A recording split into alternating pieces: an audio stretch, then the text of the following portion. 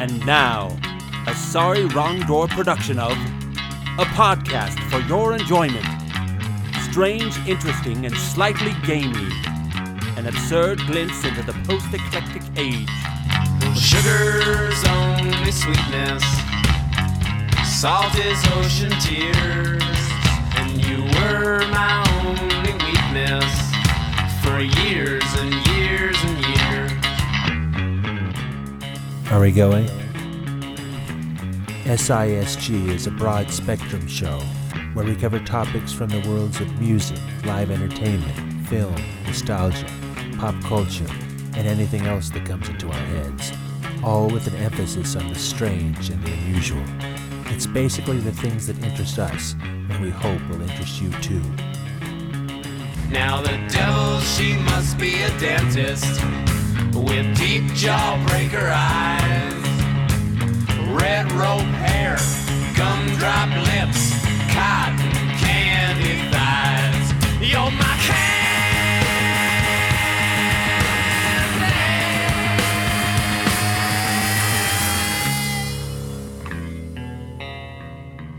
Good evening, everybody, and welcome to Podcast 28, our January show. Happy New Year, everybody! Happy New Year!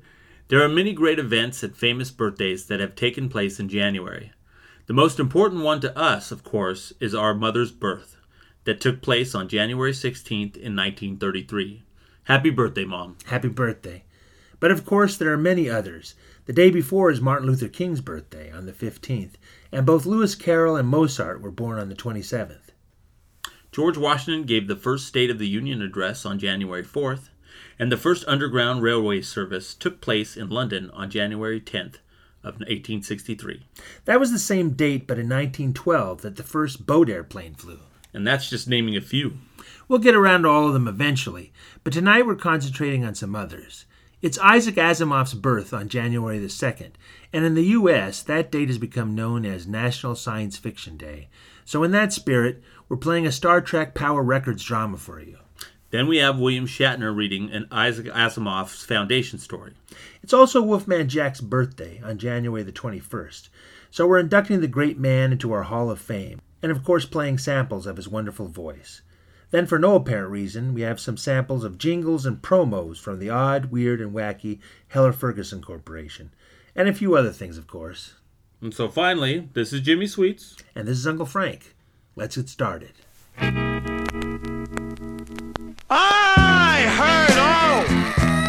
I heard my buddies singing, and I saw my buddies leaving in a bag. I certainly did. And I've been here so long, well, I'm going to tell you something, I'm starting to dry. I'm Cecil Chickadee, the unwanted French fry. You know, not too long ago as I laid in the potato patch up north, I always dreamed of the day that I would be cut up and fried into a golden brown French fry. I dream of the big city with the bright lights, and I'd lay in a golden pan under a nice little old light, just waiting for somebody nice to pick me up and eat me. I got stuck out here in this old dilapidated rundown hamburger stand where heaven knows who goes by. Nobody around here seems to like French fries. I've been here about 3.5 hours and this order is too cheap to buy a 20-watt bulb to put under me so I can keep warm. I'm Cecil, the unwanted French fry.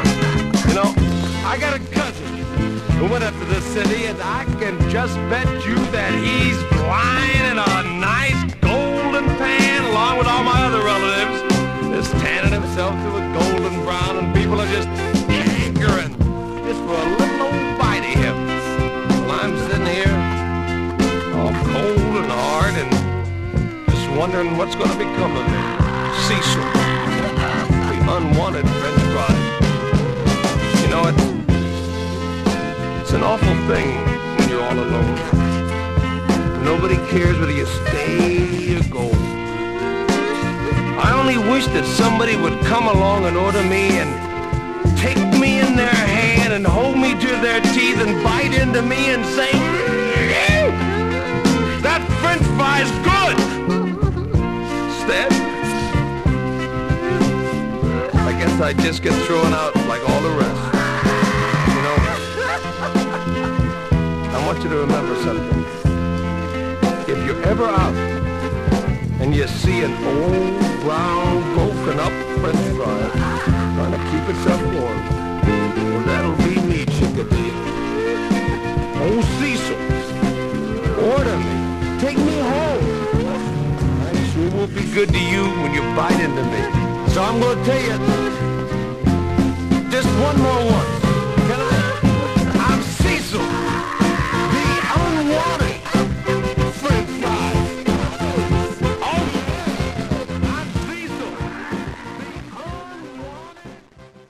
Tonight we're taking a little trip back to the 60s, and we're going there to visit some weird and wonderful radio promos and jingles. Jingles have been part of all of us since childhood. They've been the soundtrack of our lives every bit as much as any other song on the radio, and most of us can hum along or sing the words to our favorites. A few of these have gone on to become top 40 hits, like We've Only Just Begun by Paul Williams, or I'd Like to Teach the World to Sing by Cook and Greenway. This musical and auditory advertising has probably been part of humanity from the beginning of civilization. Before mass media, there were medicine shows and barkers using their voices and probably music to sell stuff. Another example are the campaign songs that we talked about in September, which were made for selling politicians. But it wasn't until radio that all this was brought into the world's homes. The first radio ad was broadcast in New York on station WEAF in August of 1922. It was for the Hawthorne Apartments. The first singing advertisement was heard on Christmas Eve, 1926, in Minneapolis, St. Paul. It was for General Mills. Since then, there's been a lot of research, hard work, and creativity going into selling us stuff on the radio and then in television. And there are plenty of examples of this, but none of them are more creative or wacky than those produced by the Heller Ferguson Company. Heller Ferguson was a radio and TV ad agency based out of Hollywood, California, between 1958 and 1981. Their most productive period was between 1964 and 1972, and it's from this period that our first offering comes from.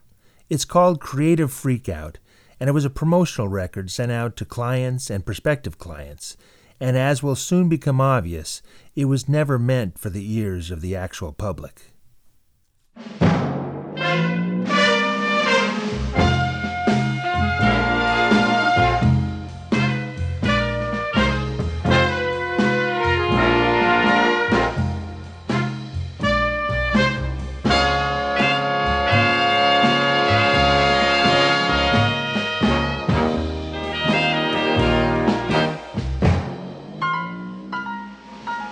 It was 10 p.m., Sunset Strip.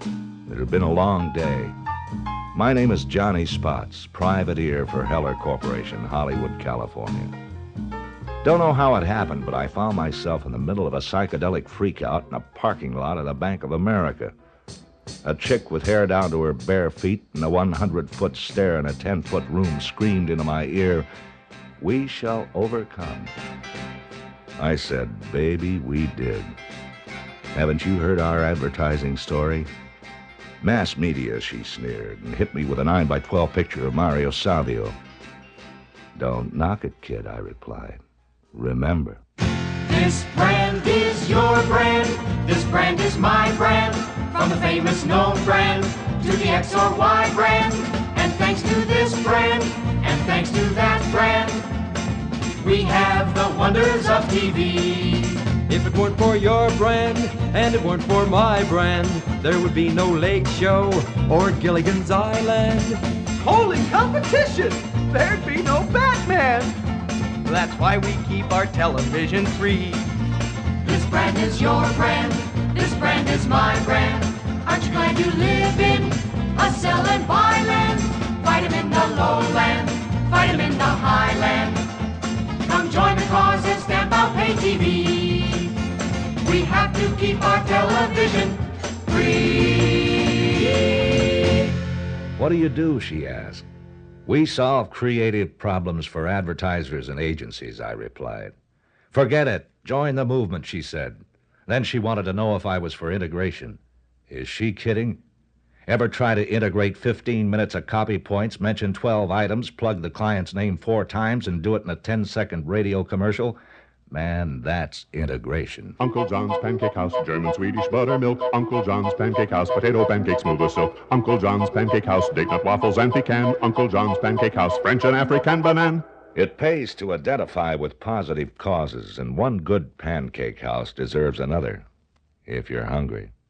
And who isn't? Hey, look at us, the whole gang. Yeah! Here we are, Yeah! all together at The International House of Pancakes.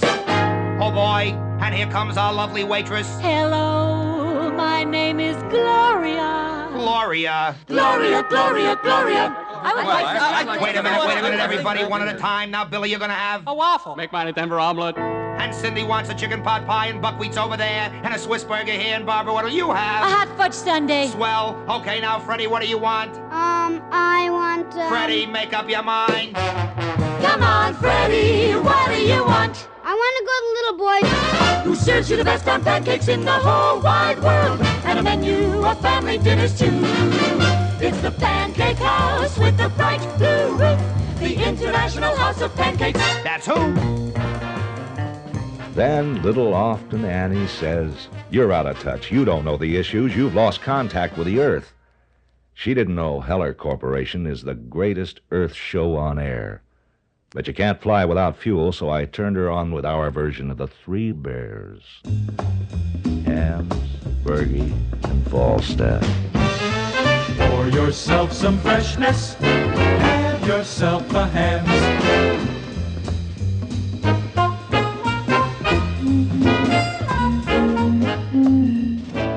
Hey, Charlie, I think your bottle's off key.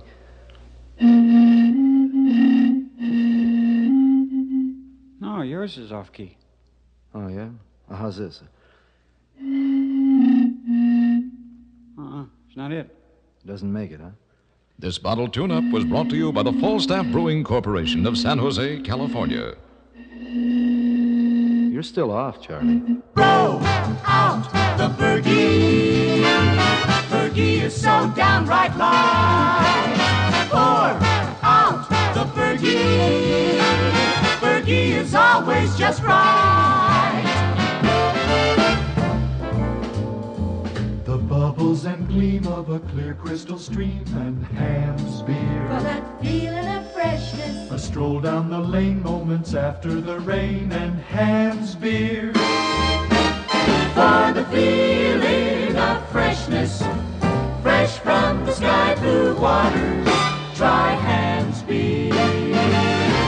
By Hams beer.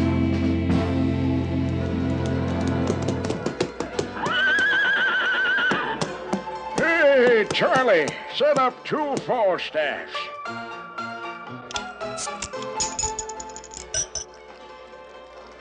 Thanks.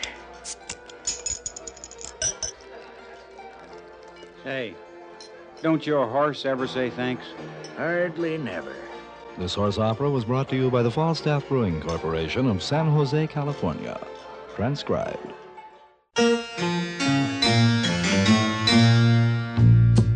Some people say a man is made out of blood, but a man is made out of Bergie and Bud.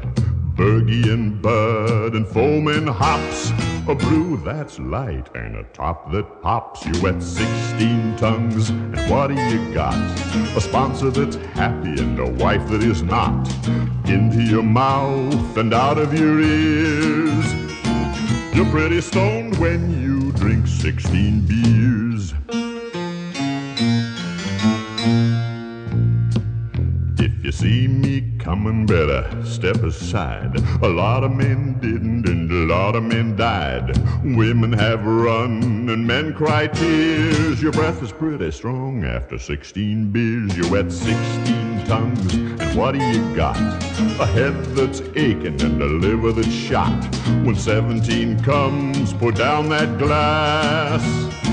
'Cause when you're out of Schlitz, you're out of gas. You take 16 tums, and what do you get? You take 16 tums, and what do you get? You take 16 tums. Then I explained you can't sing a protest song without perfect pitch. We found the most perfect pitch is commercials we're proud of. We grow the biggest corn for the biggest taste. We grow the biggest corn for the biggest taste. We grow the biggest corn for the biggest taste. We grow the biggest corn for the biggest taste. Corn nuts, toasted corn. We grow the corn much bigger. Yeah! And then we toast it better. Then we put it in a clean white package. Corn nuts, toasted corn. Yeah, we love the taste of corn nuts, toasted corn. Corn nuts, toasted corn. I asked her where she got her crazy mod threads. She said, just outside of Berkeley, there's a town called San Francisco. A great place to protest. And it's also perfect for buying an individualistic garment that conforms to the idea that all men and women are created to fit into an ideal pair of pants. What's that man got? Bruce Atkins knows. He's got a lot. Bruce Atkins clothes. He's an action guy. He knows where to buy. Be that man who knows what goes. Hear him say it. That man wears Bruce Atkins clothes. Sometimes, I added, our style is a few words and much music.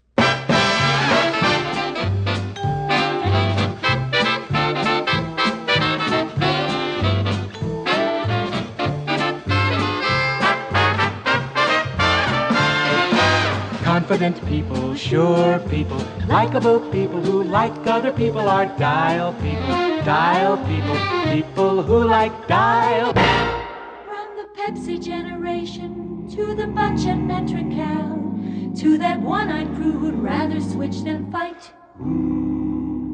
We will dedicate this jingle to our great society and to those who face that famous Ajax night. We're poor little hucksters with things to sell. Buy, buy, buy. We're poor little hucksters whose life is hell.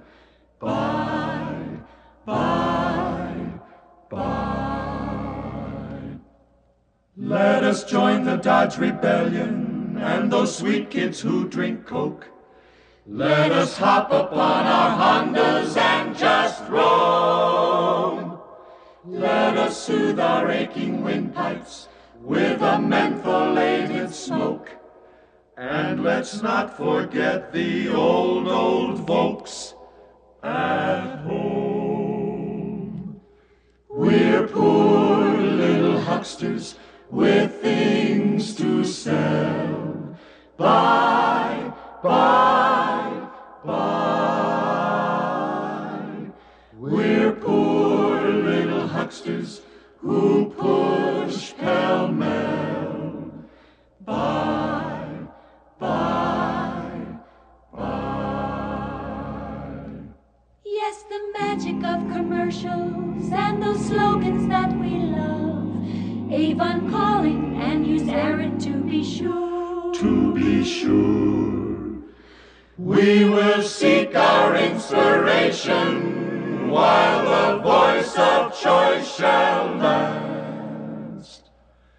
And thank God we found a treatment, not a cure. Hugh Heller was a jingle writer and producer extraordinaire. Alan Ferguson was a composer who later wrote the Barney Miller and Charlie's Angels themes. He was also the musical director for Julie Andrews and Johnny Mathis. Together, they wrote the 1961 Giants fight song and created arrangements for Count Basie and Rosemary Clooney. And they also created the Heller-Ferguson Corporation. As producer, Heller hired the best talent for all his sessions. The Clark Sisters, the Johnny Mann Singers, and the Wrecking Crew, to name only a few. He also liked to try new things. In 1968, Heller collaborated with jingle writer, arranger, conductor, and multi-instrument musician Dick Hamilton to put out a pop album. It was called Singers, Talkers, Players, Swingers, and Doers, and it was credited to the group The Hellers. We have two selections from that album now. The first was an adaptation of a jingle from 740 KCBC, San Francisco, that they had made earlier. The second piece, called The Mechanic, had a little help from Robert Moog and his synthesizer.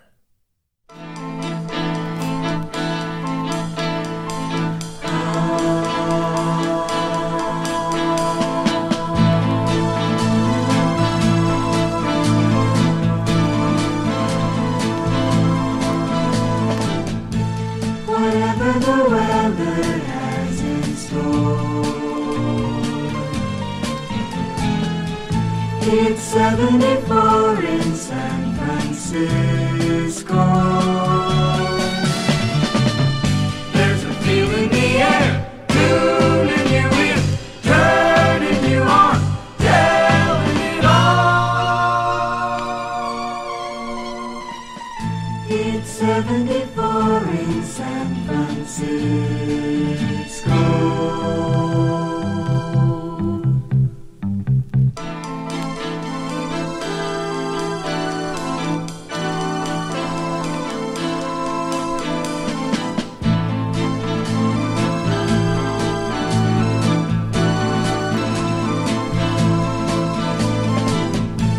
Whenever you're dreaming, time is through.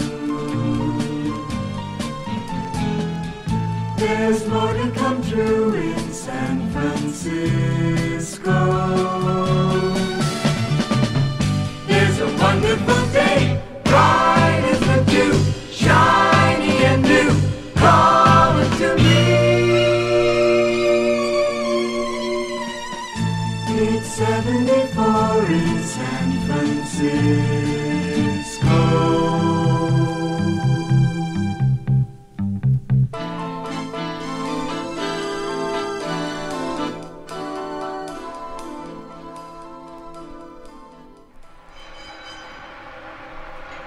What seems to be the trouble? Well, it runs fine when I'm here, but whenever I get at home, something always goes wrong. Oh, well, it probably just needs a little adjustment, you know. For one thing, it's very hard to start, really. Oh, it is. Yeah. Let me get some wrenches, and I'll check it over for you. Okay. I wouldn't bother you today, but I want to go back tomorrow, so I'd appreciate That's all right. Listen, will you start her up, please? Okay. Fine.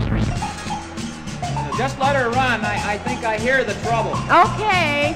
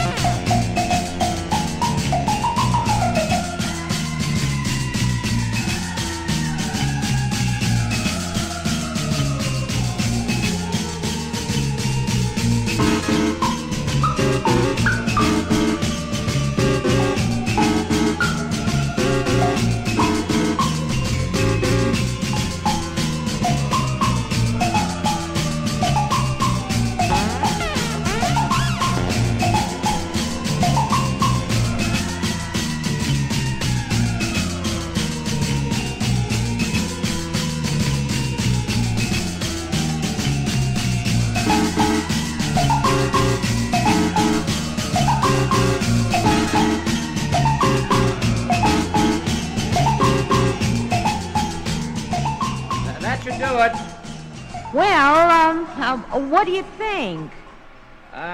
Really, ma'am, I'd trade her in before you make that trip back to Earth. The rest of the album is just as interesting and just as 60s. We end this tribute with another promotional record from the Heller Ferguson. It also demonstrates their unusual talents in unusual ways, and was also never meant for the general public's consumption. Heller Ferguson, always keeping advertising interesting. You can take away my brand new car and wreck it. Take away the phosphates and pollute my family.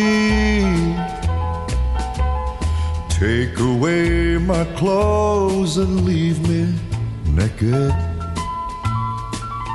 But don't take away the big D. The big D.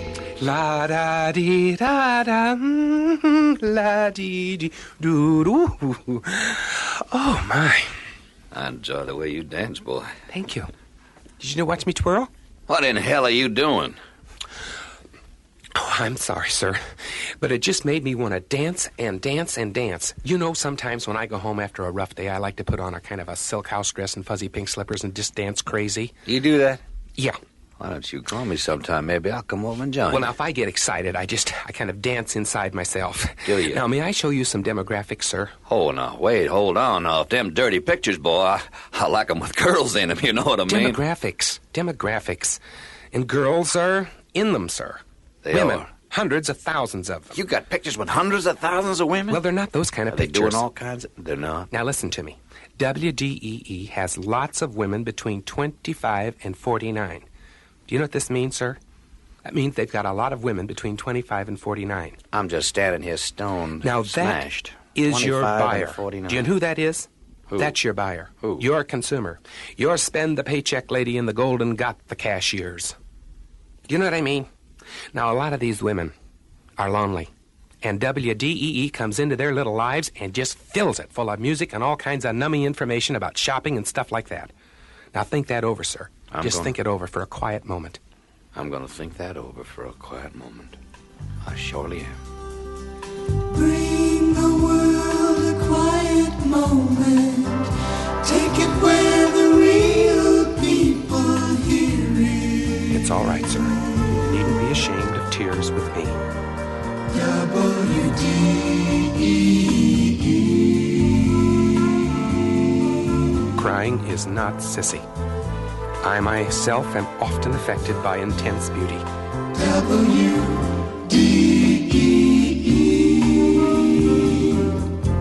Radio 15 Detroit. Well, I never cried too much. Don't hold back. Just let it all out. Shall I let it all hang out, sir? WPBM, the Dallas Dandy, the Fort Worth Wonder. We're on top, all the rest are understandably upset. You bet your bottom buck, ain't no beginner's luck that got us here. We say it proudly without malice, whether in Fort Worth or Dallas. Stereo 103, we're the one hears. KVIL, we've got you by the ears. Femme Forum.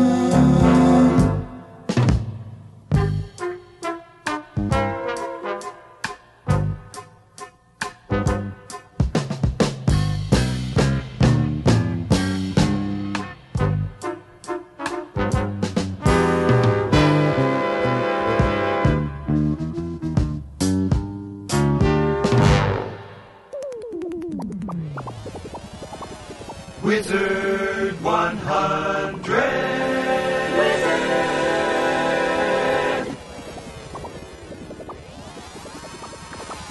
Double, double, boil and bubble. W, then Z. You double, then you add the magic D. That's the Wizard 100's recipe. W, Z, Z, D. Stew the eye of a newt, the tongue of a frog, the back of a bat, the tail tail of a dog, the fang of a snake, the leg of a bee, the scales of a dragon, the wing of a flea, a tooth of a whale, the skin of a shark, the ear of a goat, the slip of a ewe, the claw of a cat, and you've got the wizard's brew. Double, double, boil and bubble, round about the cauldron you go. Double, double, boil and bubble, wizard's charms on 100 W-Z-Z-D. Wizard 100. Criley votes says he doped Letlerkill, phrasing a passersby near Colosep HN 1050 and spied Vic Nobley. HN 1050, the all Rockman Isle present Whitnors and Dials to mankind. Mazenark Urvisi, miss. Legion Arcantane. Miss Arcantane, Kilup Colosep HN 1050 spied Vic Nobley. Huh? Zuvik, HN 1050. You couldn't tell by me. Sanfun Garzit, Kles, another Felamark New York Corsonet file deploy Fonzig Rento, HN 1050. Gelpit Zek. Azalamora, Kivanites, and Bila, Goska, Nifty, Vodivodek, Vozin, Polaktanik, HN 1050. Hey, Klavos my Zakrov. What? You know, my prize for being on the Ziegler. Grelp off, you Libic. As most of you know out there, Power Records were action-packed vinyls for older kids. They were mostly 45s that came with read-along comic books attached. The subjects covered were TV shows and movies, superheroes, monsters, and other drama. Tonight's selection is a Star Trek adventure, The Dinosaur Planet.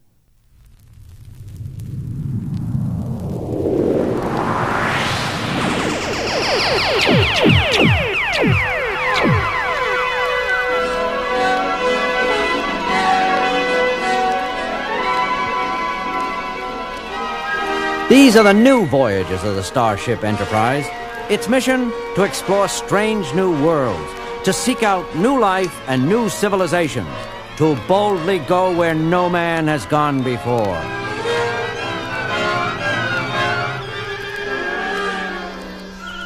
The Starship Enterprise, pride of the Federation of Planets' sleek fleet, streaks across the galaxy on its latest adventure. The huge vessel, home for over 400 explorers and scientists, is nearing its destination after many days in the endless reaches of black space. Their assignment, investigate the mysterious far-off region called the Oblique Solar System. Third planet of Oblique System coming into range, Captain Kirk. Thank you, First Officer Spock. Helmsman Chekhov, please give me visual contact. Yes, Captain. The sight seen by the crew on their view screen is a wondrous one. Spinning slowly before them is a vast rocky planet, scarred a dark red by huge volcanoes that hurl great chunks of colorful lava into the air. The very surface seems to boil with liquid anger. A raw, violent planet. Spock, what does your computer say about this unexplored world? Allow me to check the readout, Captain. Its sun is a yellow dwarf much like Earth's own. Its atmosphere is thin but breathable and capable of sustaining food and life forms. Is there anything remotely human there now? On this nearly formed planet, hardly, Captain. Given its similarity to Earth, I would say life forms would not develop for, approximately 124,426,682.34 years yet. That's the approximate figure, Mr. Spock? Approximately, yes. Would you like me to compute the exact figure? No, thank you, Mr. Spock. The approximate figure will do just fine. Well, since there's nothing to find on the third planet, I think it should be safe to move on to the Wait a moment, Captain. The computer is sounding a warning. Why, this is incredible. Absolutely fascinating. I could scarcely credit... Ensign Sulu, please turn off the alarm. Spock, what is it? Unbelievable as this may seem, Captain, my sensors show that on the far side of this planet, there lives intelligent life. On that ball of fire and ash? Impossible.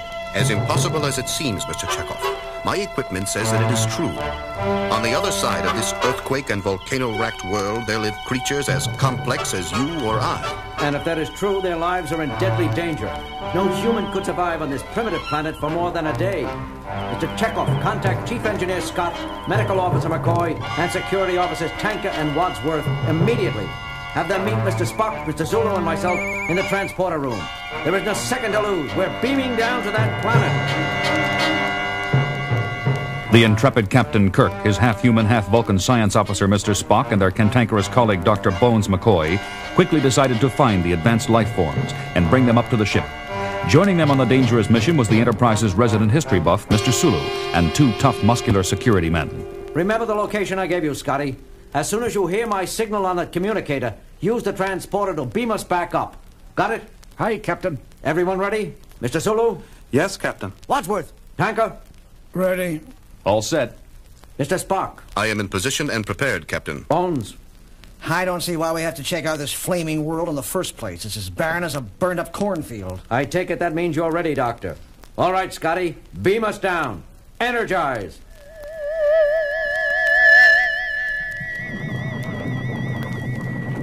I told you, there's nothing here but red-hot lava and burned-out craters. I think all the heat warped your machine's sensors, Spock. Anyone with half a brain can see there's no life here. My machine, as you call it, Doctor, is far more exact than your instincts, and thankfully it uses more of its brain than you do. Now take it easy, you two. If the ship's computers say that there's life on this planet, I believe it. They've never been wrong before. It's incredible, Captain. This planet is almost an exact replica of Earth during its prehistoric Cretaceous period. Cretaceous? A time of Earth's history when dinosaurs ruled the planet, Captain. More than 130 million years from the year 2000, using pre-Stardate time. Incredible. Incredible maybe, Captain, but I don't like the looks of this place. Other than those foaming, fire-spitting mountains, it seems empty. But I could have sworn I saw some shadows moving near those clouds up there. Spock? According to my portable tricorder, Captain, there is no intelligent life in the nearby area. There, what did I tell you? There's nothing worth seeing here. Spock's dang, blared, flaming computer was all wrong. Look out! Just as the hardy security man shouted his warning, a horrible winged monster screamed out of the sky. It was as big as a baseball field with wings that filled the sky. Its large, burning red eyes stared right through them, and its sharp-pointed beak snapped open and closed like 2 sharp swords. Tiny, wicked claws on both wings quivered with bloodthirsty want. One moment it soared across the sky. The next it blocked out the sun, moving in a brutal dive and heading right for them. Quick! Get behind this rock! Boom! Spock! Hurry! Doctor, I believe you said anyone with half a brain could see that there's no life here. Isn't that correct? That's enough, you two. Is everyone all right? Captain! That was a pterodactyl! A what all? A pterodactyl, a prehistoric bird. I wish it were a prehistoric pussycat, because here it comes again! Everyone get your laser weapons. Put it to stun power. Fire at will. The beams are hurting it! There seems to be a protective layering of skin that neutralizes our phasers, Captain. Intensify your weapons to their greatest strength. Fire! Still nothing! The beams bounce right off! We're as good as dead! Although I do not entirely agree with Mr. Wadsworth's hysterical reaction, Captain, I think it would be wise to find a more secure location for defense. What Spock is trying to say, Jim, is that we had better hide someplace, and quick. Crudely translated, Doctor, but roughly adequate, yes. Especially since the pterodactyl seems to be engaging the help of some friends. Captain Kirk looked up to see 4 more monstrous winged creatures joining its ugly brother. Soon the entire sky was filled with screaming, flapping, bloodthirsty beasts. Quickly, everyone, head for that cave over there. It's our only chance. Keep firing as you retreat. Wadsworth, look where you're going. There's a rock in your path. Wadsworth. Don't stop, Jim. Keep running. You'll be killed. Wadsworth is stunned, Bones. I can't leave him there. Wadsworth, are you all right? He's strange. Woozy. Come on, put your arm around my neck. There. Now come on, man. Move it or we'll be dinosaur meat. Everyone make it? Is everyone all right? Pterodactyls! A whole fleet of pterodactyls. Unreal. I do believe we have all arrived in one piece, Captain. Our primary concern at this point should be, where do we go from here? A point well taken, Spock. Any suggestions, everyone? I say Scotty should beam us up immediately. I think you should get Scotty to kill those birds with photon torpedoes from the Enterprise. Hey, that's not like you, Wadsworth. You just can't kill living creatures on a whim. It would be criminal. I tend to agree with Ensign Sulu, Captain. Mr. Wadsworth seems to be talking from emotional shock brought on by his previous accident. Please watch the security officer closely, Dr. McCoy. You don't have to tell me, you pointy-eared varmint. I can see he's almost hysterical. All right, now just take it easy, all of you. To set the record straight, I agree with Spock and Sulu. We must search further. And since we can't go back out, we'll find another way by following the trail of golden liquid that flows by our feet. By gosh, the captain's right. Look at that golden river here. Why, it goes all the way down into the cavern. The curious crew members begin to follow the stream, which brings them deeper and deeper into the interior of the gas-spouting mountain. Finally, they emerge in a huge cavern as big as a stadium. But what they find there is the most incredible thing of all. Gems! The entire wall is made up of rare gems. Is he right, Spock? Is this cave really made up of rare jewels? According to my tricorder, yes. All around us are solid slabs of ruby, diamond, and emerald. I'm rich. I mean, we're rich. Who would have thought that such a savage planet would hold such riches? Captain Kirk, you must destroy the monsters out there and claim this wealth in the name of the Federation. Easy there, Wadsworth. I agree, Mr. Tanker. May I remind you, Mr. Wadsworth, that the first article of our Federation creed is to respect the rights of all intelligent life forms. But those creatures are just mindless monsters. Mr. Wadsworth, Mr. Spock has said that there is intelligent life on this planet, and before I kill or claim anything, I intend to find it. Just as Captain Kirk turns to follow the Golden River, a new and awful danger appears. Across the cavern, at the mouth of another cave, a long line of massive monsters appear. These new creatures walk on two gigantic legs as big as tree trunks. Their heads are as big as huge boulders, and their teeth are as big and sharp as axes. Tyrannosaurus Rex, the king of the dinosaurs, the most ferocious and powerful flesh-eating creature Earth has ever known. Holy jumping Jehoshaphat, I knew I should have stayed on the ship. Now will you do it, Captain? Now will you take my suggestion and kill these awful monsters? The brave commander of the Enterprise thought furiously as he watched the immense Tyrannosauruses line the opposite wall of the cave, roaring their angry displeasure. Should he kill the majestic beasts, as his security man suggested, and mine the rich wealth of the world? Or should he risk their own lives on a desperate hunch? We can't wait any longer. We must... Wait a minute, Captain. Mr. Sulu, you are familiar with the Earth version of this mighty dinosaur? This is no time for a history lesson, Spock. We're in danger of our lives. All in good time, Doctor. Mr. Sulu, answer the question. Yes. Those earthly creatures had short arms and small brains, did they not? Yes, they did, Mr. Spock. Not at all like these animals. Why, these creatures have long arms, almost human-shaped, with three-jointed claws. And their skulls are much bigger than the prehistoric Earth Tyrannosaurus. Captain, I submit that these monsters are not monsters at all, but the intelligent life my sensors picked up. That's ridiculous, Spock, even for you. The next thing you'll be telling me is that this golden river we've been following is made of liquid gold. It is. What is that? It feels like it's coming from inside my head. It is Captain James T. Kirk of the Starship Enterprise. Both your first officer and medical officer are correct. We, the Tyrannosaurus Rex, are the leading life form on this planet. Up until now, we thought you were pirates, trying to steal our riches and molten gold. But when your Mr. Spock correctly guessed our secret, we knew you had come in peace. Scientific logic, if you please. No guesswork. I also reason that you are masters of mental communication. Yes, Mr. Spock, we speak without speaking, transferring our words directly to your brains. It has been many eons since any other creature understood us. We naturally attack without first trying to communicate. Now that we know you are equal to us, we can make peace between our two kinds. Oh, no, you don't. Talking dinosaurs, rivers of gold. You can't fool me, you lousy monsters. You just want to kill us all and save all these jewels for yourself. Well, I won't let you hear. I won't let you. Take this, you lousy murdering monsters. No. You will disequalize the organic interior of the cavern. The entire mountain will be destroyed.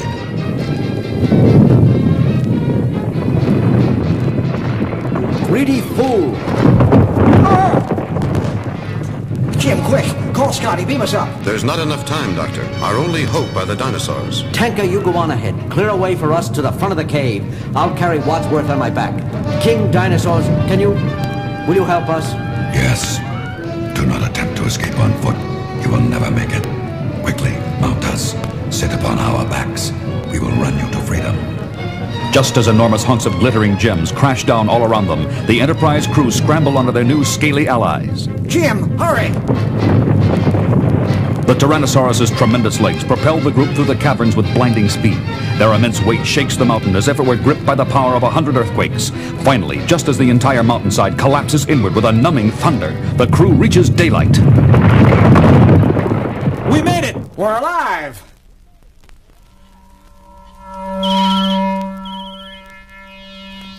Well, another solar system explored and another inhabited planet signed up as a member of the Federation. I would say it was a job well done, wouldn't you, Bones? No thanks to Spock's blasted instruments. If they had pinpointed the intelligent dinosaurs on the planet in the first place, we wouldn't have been in such trouble. But anyone with half a brain would have known there was no intelligent life there. Is that not so, Doctor? Well, I think I have some work to do in the sick bay, if you'll excuse me. Ah, going to work on the other half of your brain, eh?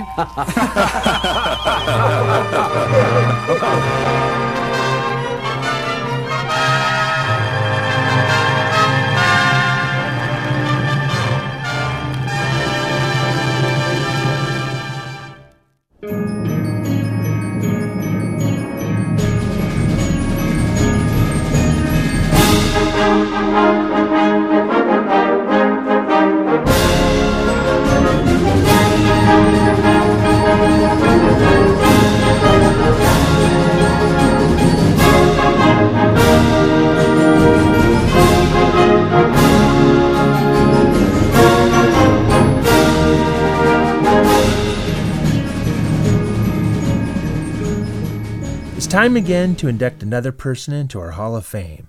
And as we said before, this inductee is another January birthday boy. Drum roll, please. It's Robert Western Smith, better known to us all as Wolfman Jack. I first became aware of the man when I was about 4 and was taken to Ventura Mall to see a personal appearance of someone named Wolfman Jack. Well, in my mind, I thought I was going to see an actual Wolfman, so you can imagine my disappointment when he turned out to be just a guy in a beard. I had to admit even then, though, that he had a great voice. As time marched on, I learned to love the Wolfman as much as the rest of America. His humor, enthusiasm, and hipster lingo captivated me as it still does today. Wolfman Jack began his career as Daddy Jules for WYOU Virginia in 1960. In 1961, he moved to KCIJ in Shreveport, Louisiana, and it was here that he created his alter ego that was to make him famous. Ramon Sanchez hired him away in 1963 to work for XERF AM in Ciudad Acuña in Mexico. XERF was what was known at the time as Border Buster, broadcasting at 5 times the watts that were allowed in the U.S. The upshot of this was that all across America, and at night, Europe and the Soviet Union could hear the Wolfman's voice, and the rest was history. Along with radio, Wolfman Jack has appeared on television and in film, and he's emceed many events, like our favorite Knott's Berry Farm's Halloween Haunt between 1975 and 1980. A worthy gentleman for our hall. Here now are a few clips highlighting why.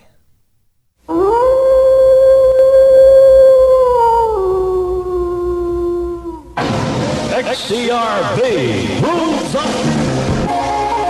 9:30 in Los Angeles. This is 50,000 watt clear channel XCRB, Radio North America, Central Studios, Los Angeles, 1090 on your dial.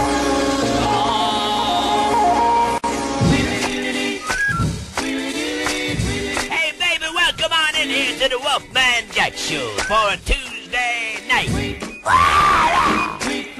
He rocks in the treetop all the day long, hopping and a bopping and a singing his song. All the little birds on Jaybird Street love to hear the robin go tweet, tweet, tweet. Rockin' Robin, rockin' Robin, slow rockin' Robin, 'cause we really gonna rock 'em tonight. Come on, right. Every little swallow, every chickadee, every little bird in the tall oak tree. The wise or loud, the big black crow, flap for their wings, sing and go, bird, go. Rockin' Robin, Rockin' Robin. slow rockin' Robin, 'cause we really gonna rock 'em tonight. Here we go, baby. Come on, right with me now.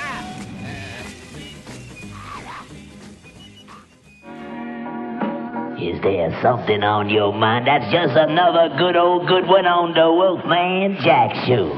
If you haven't got the Wolfman Jack iron on yet, baby, you better get it while it's fresh on your mind, 'cause we closing this offer out on December 15. We gonna take the last order on December 15. So if you don't get your letter in here before the 15th of December, baby, you gonna be out of luck. Remember what you getting now with this here Wolfman Jack iron on, baby. You gonna get the iron on which easy to press right on the shirt or the pillowcase. You just iron it right on, baby. And you get the impressive figure of the Wolfman, plus the Wolfman Jack name, plus the Big X. The Big X, the mighty 1090 embossed right on there, baby. Come with all this irons on your shirt or your pillowcase.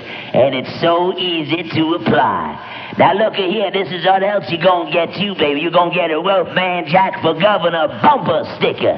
So you better get your money in the mail right now. It's only $1 cash your money order. That's all you gotta send in. Yes, $1 cash your money order, and you gonna get it. Now we closing it out on December 15 at 12 midnight. So you better get your money in the mail right now. Send $1 cash your money order to Iron On XERB, Hollywood, California. Hot was old Wolfman Rider, Bison Swiss, baby.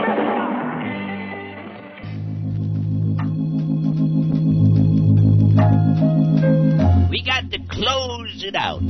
That's it for the Wolfman Jack Show for tonight. Be back again tomorrow night. Bright-eyed and bushy-tailed, gonna suck it to you tomorrow, baby. I move your picture. I move your picture from my wall. From my wall. Have mercy. And I replace them. Both large and small. Both large and small. Tucson McCall, baby. And each new day. Each new day. Finds me so blue. Find me so blue. Nothing takes the place of you. Just remember, nothing takes the place of you. I read your letter. I read your letter. One by one. One by one. And I still love you. I just want you to know, baby, I still love you. When it's all said and done. And oh, my darling, I'm so blue. Because nothing. Because nothing. Nothing. Oh, nothing takes the place of you.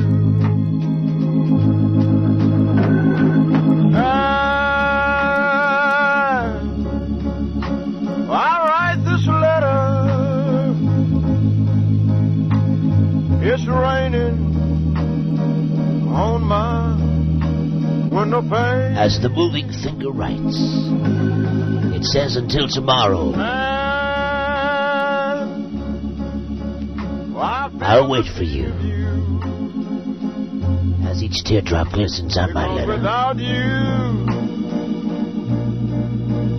nothing seems the same. Without you, nothing's the same. So I'll wait until you're home. Again, I love you, but I'm all alone. I'm all alone till I see it again tomorrow night, baby. Until tomorrow, I love you so much. I'm so blue. Bye. Because nothing, oh, but nothing takes the place of you.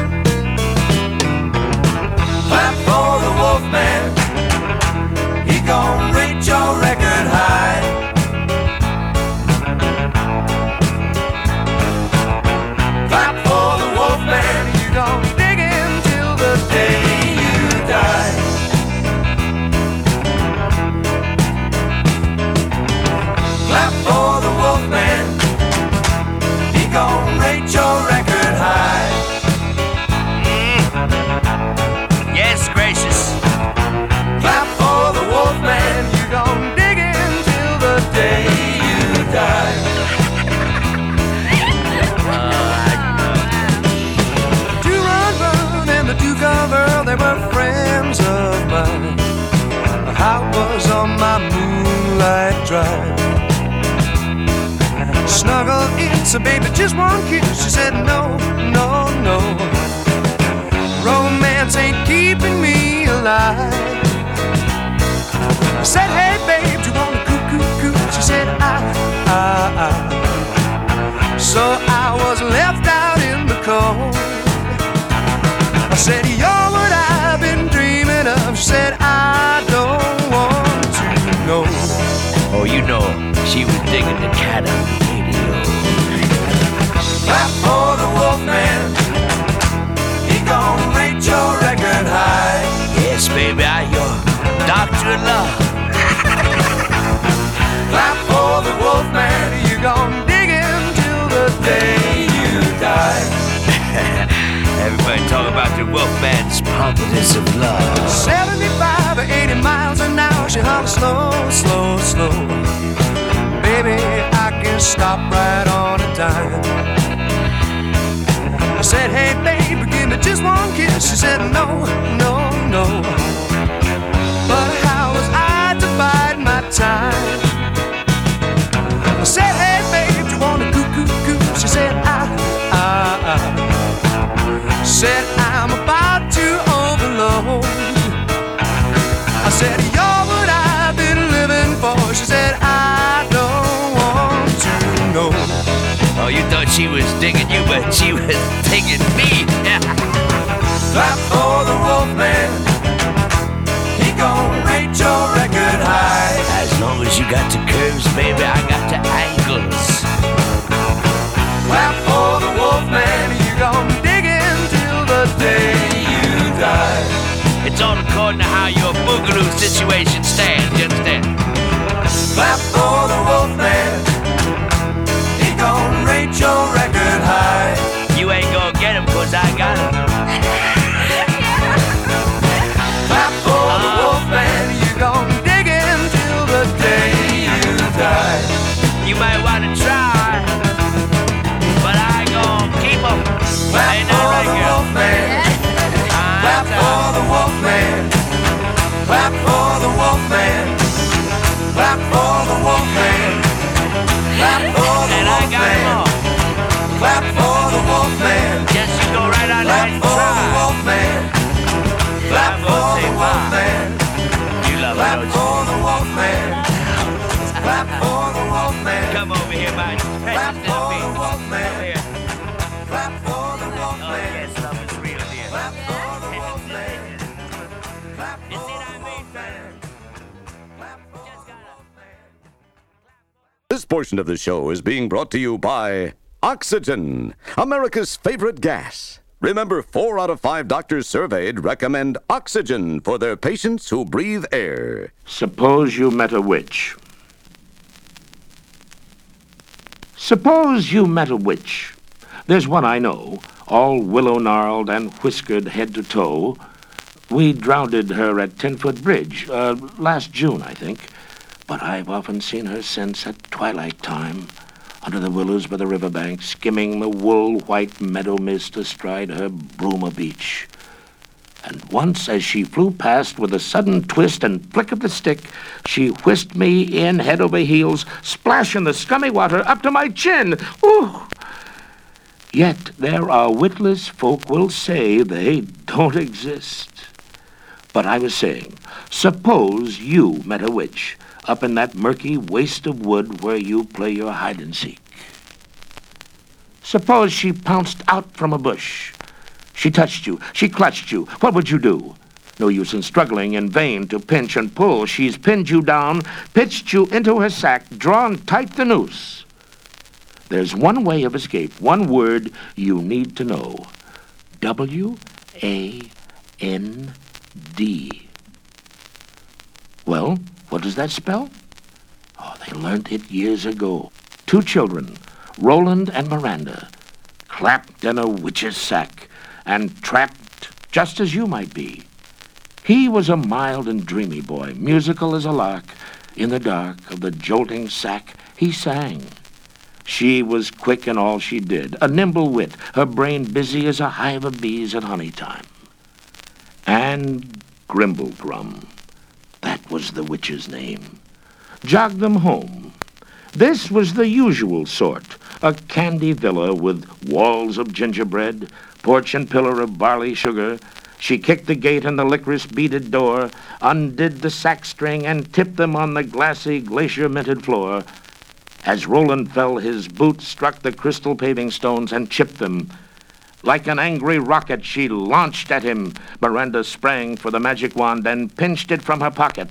Tip-tap, O house of cake, be a cloud-reflecting lake, with me and Roland each a swan, gracefully afloat thereon. And deeper than air plummet sounded, Grimblegrum, the witch, be drowned. 'Twas done. Look there. Do you see two swans a-gliding, serene and cool, upon that heaven-painted pool, over the blue sky, over the floating clouds that shine like snow-white fleeces? Sudden, in burst of bubbles, the witch popped up and shivered the cloud to pieces. "I'll gobble you yet," she gulped.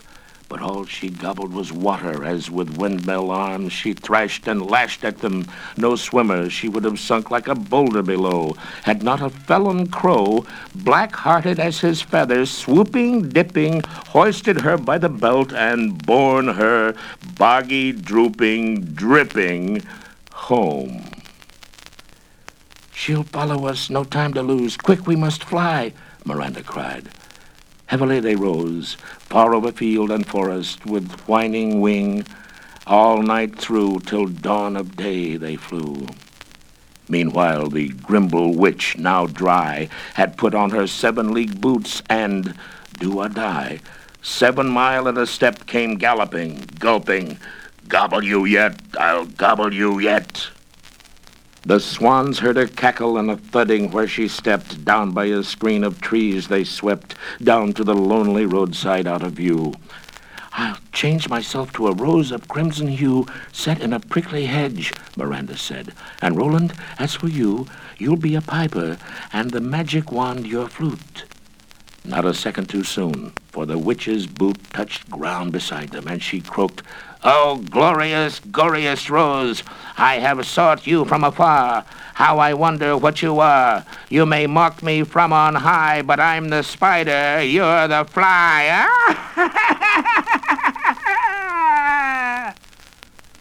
And then she gaped at that glorious and goriest of roses, with the greediest of eyes and the nosiest of noses. Again she spoke. "Good piper, this rose, how dainty it would look if I stuck it in my cloak. May I pluck it?" "Good lady, you may, and I'll play to you the while." And Roland smiled, for his was a magic flute, each golden note entrancing. None could listen without dancing. 1 note 1, she spun like a top. 2 notes 2, she hopped and couldn't stop. 3 notes 3, and into that thorny, thistly tree, with a hop, skip, and a jump went she. "Tootle-toot," sang the flute, and up went her boot, and down again soon to the tan-tibby tune. Every thorn and twig did dance to the jig, and the witch willy-nilly, each prickle and pin as it skewered her in, was driving her silly. "Hi-ho!" shrieked she, "and tickle me thistle and prickle me dee." And battered she was as she trotted and tripped, and her clothes were all torn and tattered and ripped, till at last, all mingled and mangled, her right leg entangled, her left leg right angled, firm as a prisoner pinned to the mast, she stuck fast. Silence, not a sound, as Roland wiped the sweat from his brow. Then gently with his pipe he touched the rose. Out leapt Miranda to the ground. Hand in hand, chuckling, through the wild wood, away home they ran. That same evening, a cowman passing by paused by a roadside bush to cut a switch. He heard a cry. Turning, saw in a hedge nearby a prickly witch, who screamed and yelled and hissed at him and spat. So he put a match to the hedge, and that was that.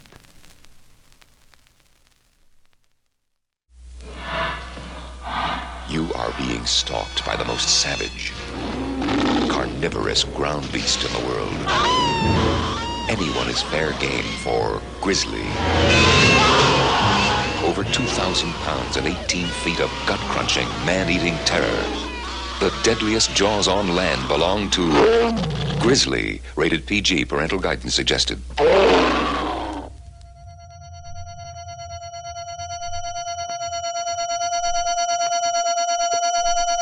Harry Seldon, born in the 11,988th year of the galactic era, died 12,069. The dates are more commonly given in terms of the current foundational era as 79 to the year 1 FE. Born to middle-class parents on Helicon, Arcturus sector, where his father, in a legend of doubtful authenticity, was a tobacco grower in the hydroponic plants of the planet, he early showed amazing ability in mathematics. Anecdotes concerning his ability are innumerable. His contributions were in the field of psychohistory. Seldon found the field little more than a set of vague axioms. He left it a profound statistical science.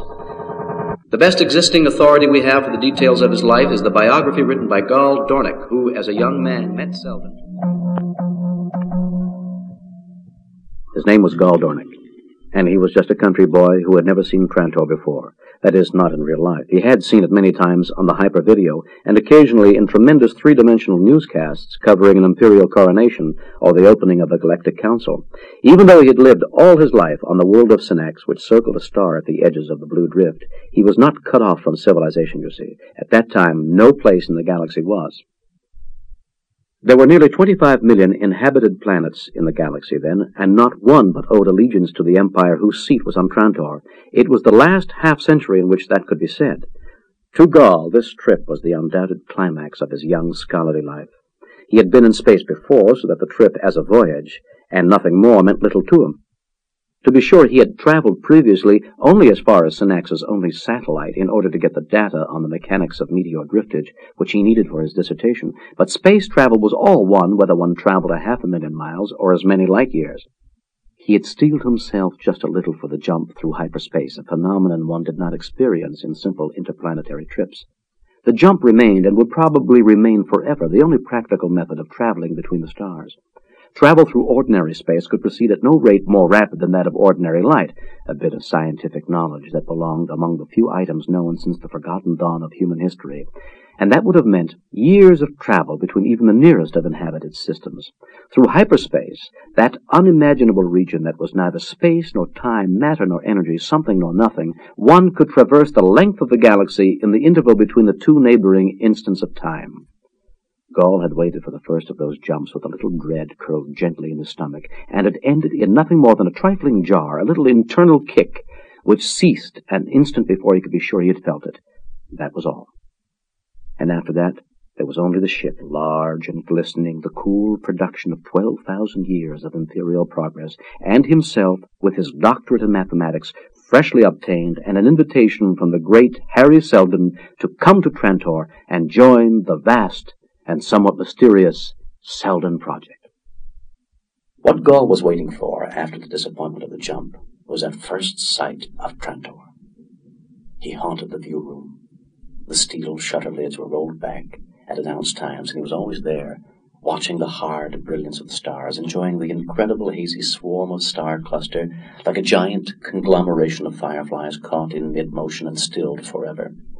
At one time there was the cold, blue-white smoke of the gaseous nebula within 5 light years of the ship, spreading over the window like distant milk, filling the room with an icy tinge, and disappearing out of sight 2 hours later, after another jump.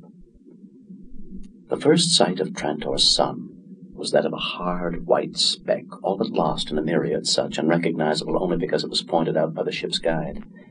The stars were thick here at the galactic center, but with each jump it shone more brightly, drowning out the rest, paling them and thinning them out. An officer came through and said, "View room will be closed for the remainder of the trip. Prepare for landing." Gall had followed after, clutching at the sleeve of the white uniform with the spaceship and Son of the Empire on it. He said, "Would it be possible to let me stay? I would like to see Trantor." The officer smiled, and Gall flushed a bit. It occurred to him that he spoke with a provincial accent. The officer said, "We'll be landing on Trantor by morning." "I want to see it from space." "Oh, sorry, my boy. If this were a space yacht, we might manage it, but we're spinning down sunside. You wouldn't want to be blinded, burnt, and radiation-scarred all at the same time, would you?" Gall started to walk away. The officer called after him, "Trantor would only be a gray blur anyway, kid. Why don't you take a space tour once you hit Trantor? They're cheap." Gall looked back. Thank you very much." It was childish to feel disappointed, but childishness comes almost as naturally to a man as to a child, and there was a lump in Gall's throat. He had never seen Trantor spread out in all its incredibility, as large as life, and he hadn't expected to have to wait longer. The ship landed in a medley of noises. There was the far-off hiss of the atmosphere cutting and sliding past the metal of the ship. There was the steady drone of the conditioners fighting the heat of friction, and the slower rumble of the engines enforcing deceleration. There was the human sound of men and women gathering in the debarkation rooms, and the grind of the hoists, lifting baggage, mail, and freight to the long axis of the ship, from which they would be later removed along to the unloading platform. Gall felt the slight jar that indicated the ship no longer had an independent motion of its own. Ship's gravity had been giving way to planetary gravity for hours. Thousands of passengers had been sitting patiently in the debarkation rooms, which swung easily on yielding force fields to accommodate its orientation to the changing direction of the gravitational forces. Now they were crawling down curving ramps to the large, yawning locks. Gall's baggage was minor. He stood at a desk as it was quickly and expertly taken apart and put together again. His visa was inspected and stamped. He himself paid no attention. This was Trantor. The air seemed a little thicker here, the gravity a bit greater than on his home planet of Sinex, but he would get used to that. He wondered if he would get used to immensity. Debarkation building was tremendous. The roof was almost lost in the heights.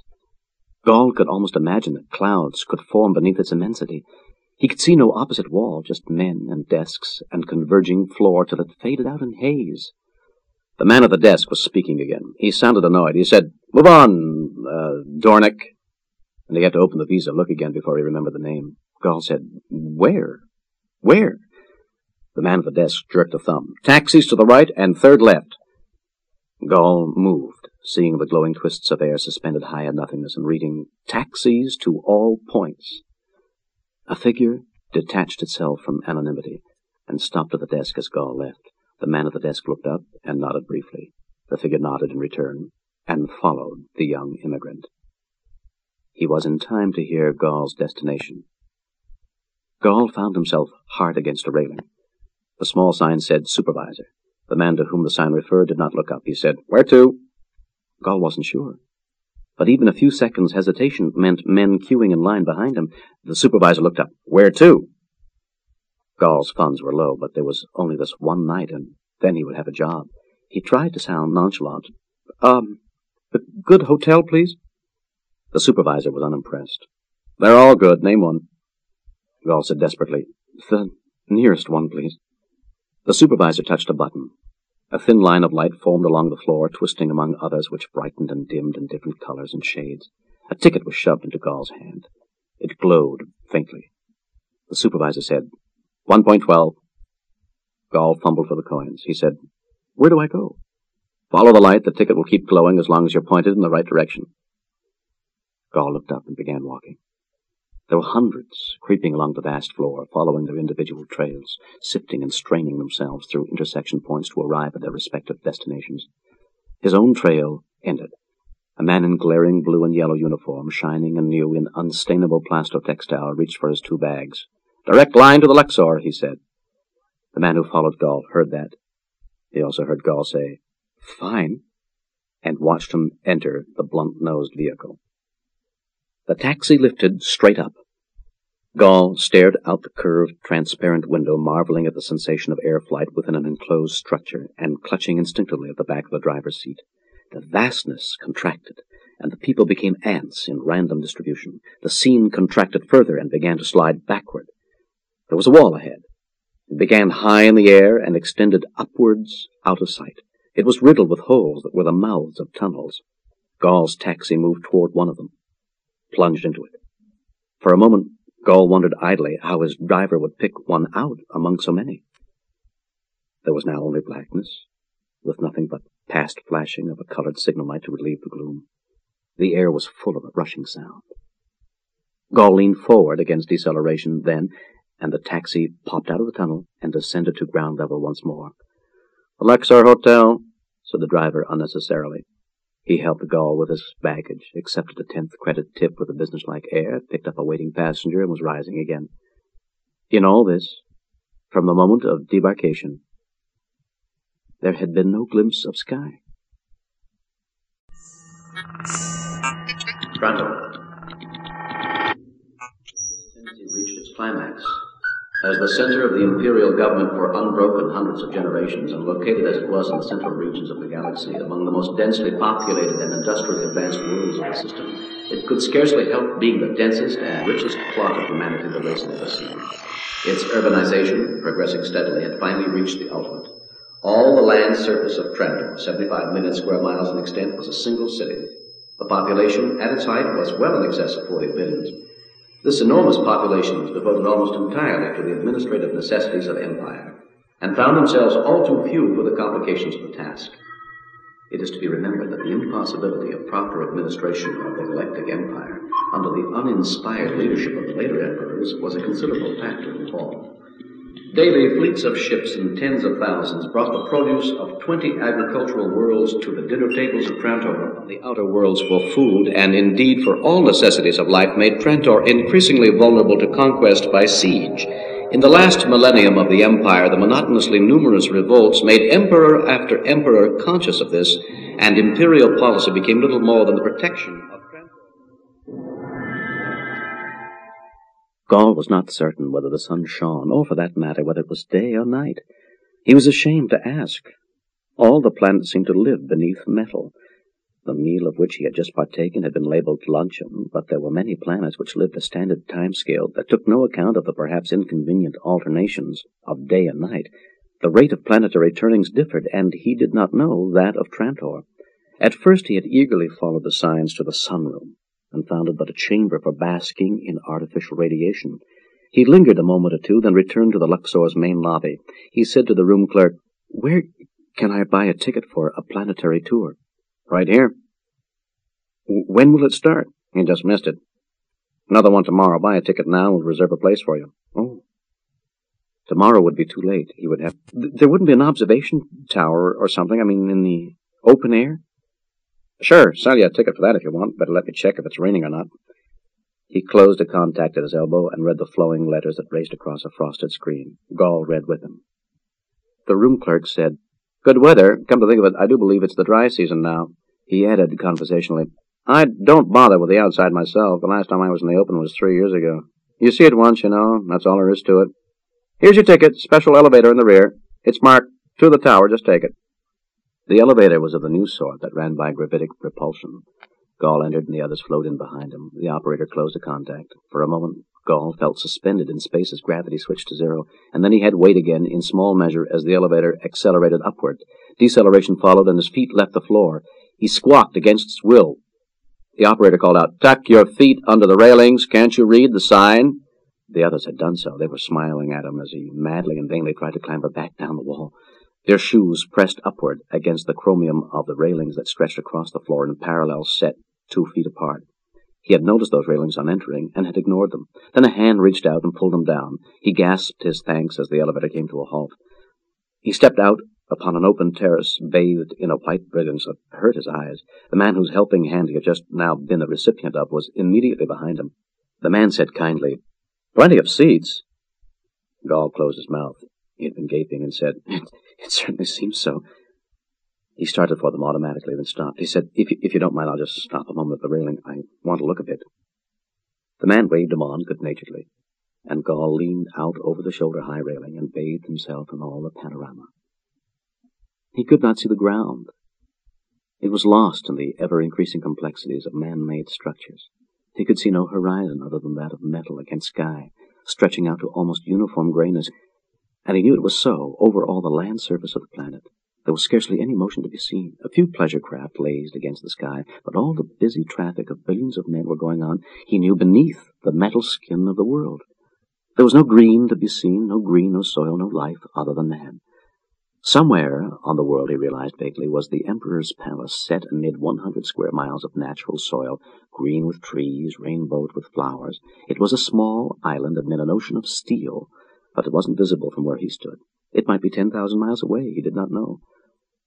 Before very long he must have his tour. He sighed noisily and realized finally that he was on Trantor at last, on the planet which was the center of all the galaxy and the kernel of the human race. He saw none of its weakness. He saw no ships of food landing. He was not aware of a jugular vein delicately connecting the 40 billion of Trantor with the rest of the galaxy. He was conscious only of the mightiest deed of man, the complete and almost contemptuously final conquest of a world. He came away a little blank-eyed. His friend of the elevator was indicating a seat next to himself, and Gall took it. The man smiled. "My name is Gerald. First time on Trantor?" Yes, Mr. Gerald." "Thought so. Gerald's my first name. Trantor gets you if you've got the poetic temperament. Trantorians never come up here, though. They don't like it. Gives them nerves." "Nerves? My name's Gall, by the way. Why should it give them nerves? It's glorious." "A subjective matter of opinion, Gall. If you're born in a cubicle and grow up in a corridor and work in a cell and vacation in a crowded sunroom, then coming up into the open with nothing but sky over you might give you a nervous breakdown. They make children come up here once a year after they're 5. I don't know if it does any good. They don't get enough of it, really, and the first few times they scream themselves into hysteria. They ought to start as soon as they're weaned and have the trip once a week," he went on. "Of course, it doesn't really matter. What if they never come out at all? They're happy down there as they run the empire. How high up do you think we are?" He said, "Half a mile?" and wondered if that sounded naive. It must have, for Gerald chuckled a little. He said, "No, just 500 feet. "What? But the elevator took about—" "I know, but most of the time it was just getting up to ground level. Trantor is tunneled over a mile down. It's like an iceberg. 9/10 of it is out of sight. It even works itself out a few miles into sub-ocean soil at the shorelines. In fact, we're down so low we can make use of the temperature difference between ground level and a couple of miles under to supply us with all the energy we need. Did you know that?" "No, I thought you used atomic generators." "Did once, but this is cheaper." I imagine so." "What do you think of it all?" For a moment the man's good nature evaporated into shrewdness. He looked almost sly. Gall fumbled. "Glorious," he said again. "Here on vacation, traveling, sightseeing?" "Not exactly. At least I have always wanted to visit Trantor, but I came here primarily for a job." "Oh." Gall felt obliged to explain further.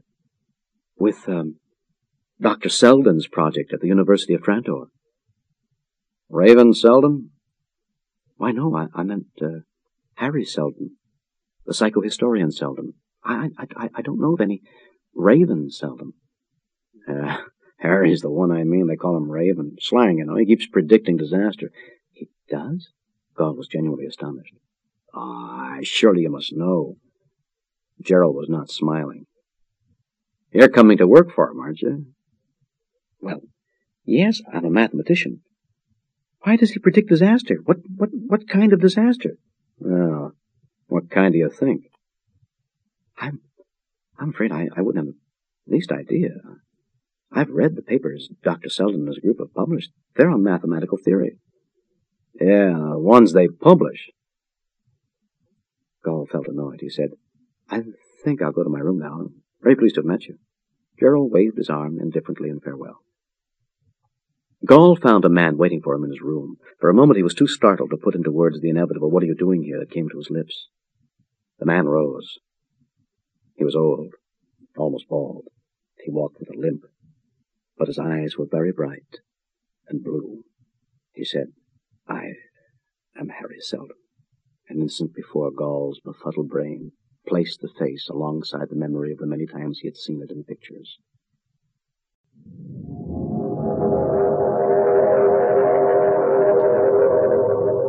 Psychohistory. Using non-mathematical nonsense, has defined psychohistory to be that branch of mathematics which deals with the reactions of human conglomerates to fixed social and economic stimuli. All these definitions is the assumption that the human conglomerate being dealt with is sufficiently large for valid statistical treatment. The necessary size of such a conglomerate may be determined by Selden's first theorem, which is that the human conglomerate be itself unaware of psychohistoric analysis in order that its reactions be truly random. The basis of all valid psychohistory lies in the development of the Selden functions which exhibit properties congruent to those of such social and economic forces as... Good afternoon, sir, said Gall. You didn't think we were to meet before tomorrow? Ordinarily, we would not have. It is just that if we are to use your services, we must work quickly. It grows continually more difficult to obtain recruits. I don't understand, sir. You were talking to a man on the observation tower, were you not? Yes, his name is Gerald. I know no more about him. His name is nothing. He's an agent of the Commission of Public Safety. He followed you from the spaceport. But why? I'm afraid I'm very confused. Did the man on the tower say nothing about me? Gall hesitated. He referred to you as Raven, Selden. Did he say why? He said you predict disaster. I do. What does Trantor mean to you?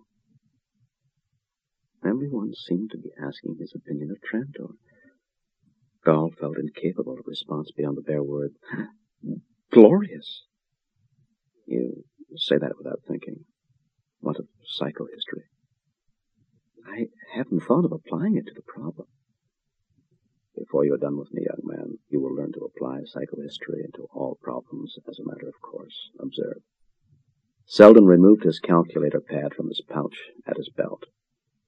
Men said he kept one beneath his pillow for use in moments of wakefulness. Its gray, glossy finish was slightly worn by use. Selden's nimble fingers, spotted now with age, played along the hard plastic that rimmed it.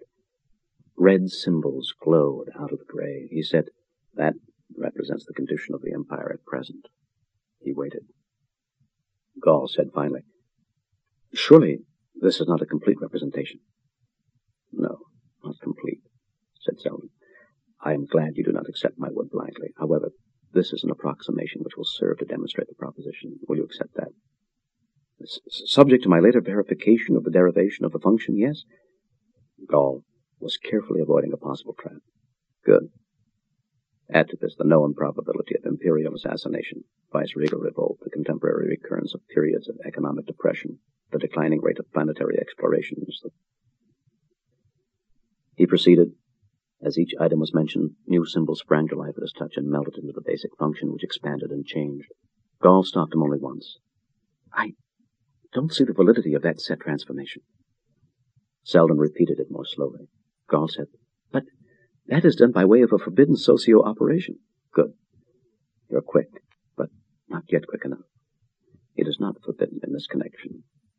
Let me do it by expansions." The procedure was much longer, and at its end, Gall said humbly, "Yes, I see that now." Finally, Selden stopped. "This is Trantor 5 centuries from now. How do you interpret that, huh?" He put his head to one side and waited. Gall said unbelievingly, "Total destruction. But that's impossible. Trantor has never been..." Selden was filled with the intense excitement of a man whose body only had grown old. Come, you saw how the result was arrived at. Put it into words. Forget the symbolism for a moment." Gall said, "As Trantor becomes more specialized, it becomes more vulnerable, less able to defend itself. Further, as it becomes more and more the administrative center of empire, it becomes a greater prize. As the imperial succession becomes more and more uncertain, and the feuds among the great families more rampant, social responsibility disappears." "Enough. And what of the numerical probability of total destruction within 5 centuries? I couldn't tell." "Surely you can perform field differentiation." Gall felt himself under pressure. He was not offered the calculator pad. It was held a foot from his eyes. He calculated furiously and felt his forehead grow slick with sweat. He said, "About 85%.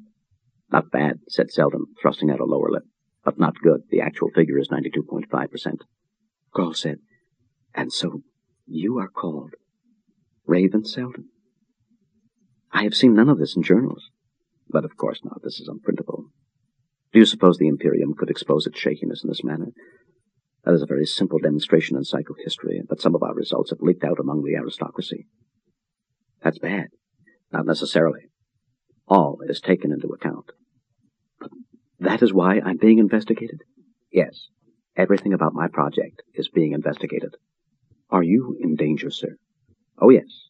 There is a probability of 1.7% that I will be executed. But of course that will not stop the project.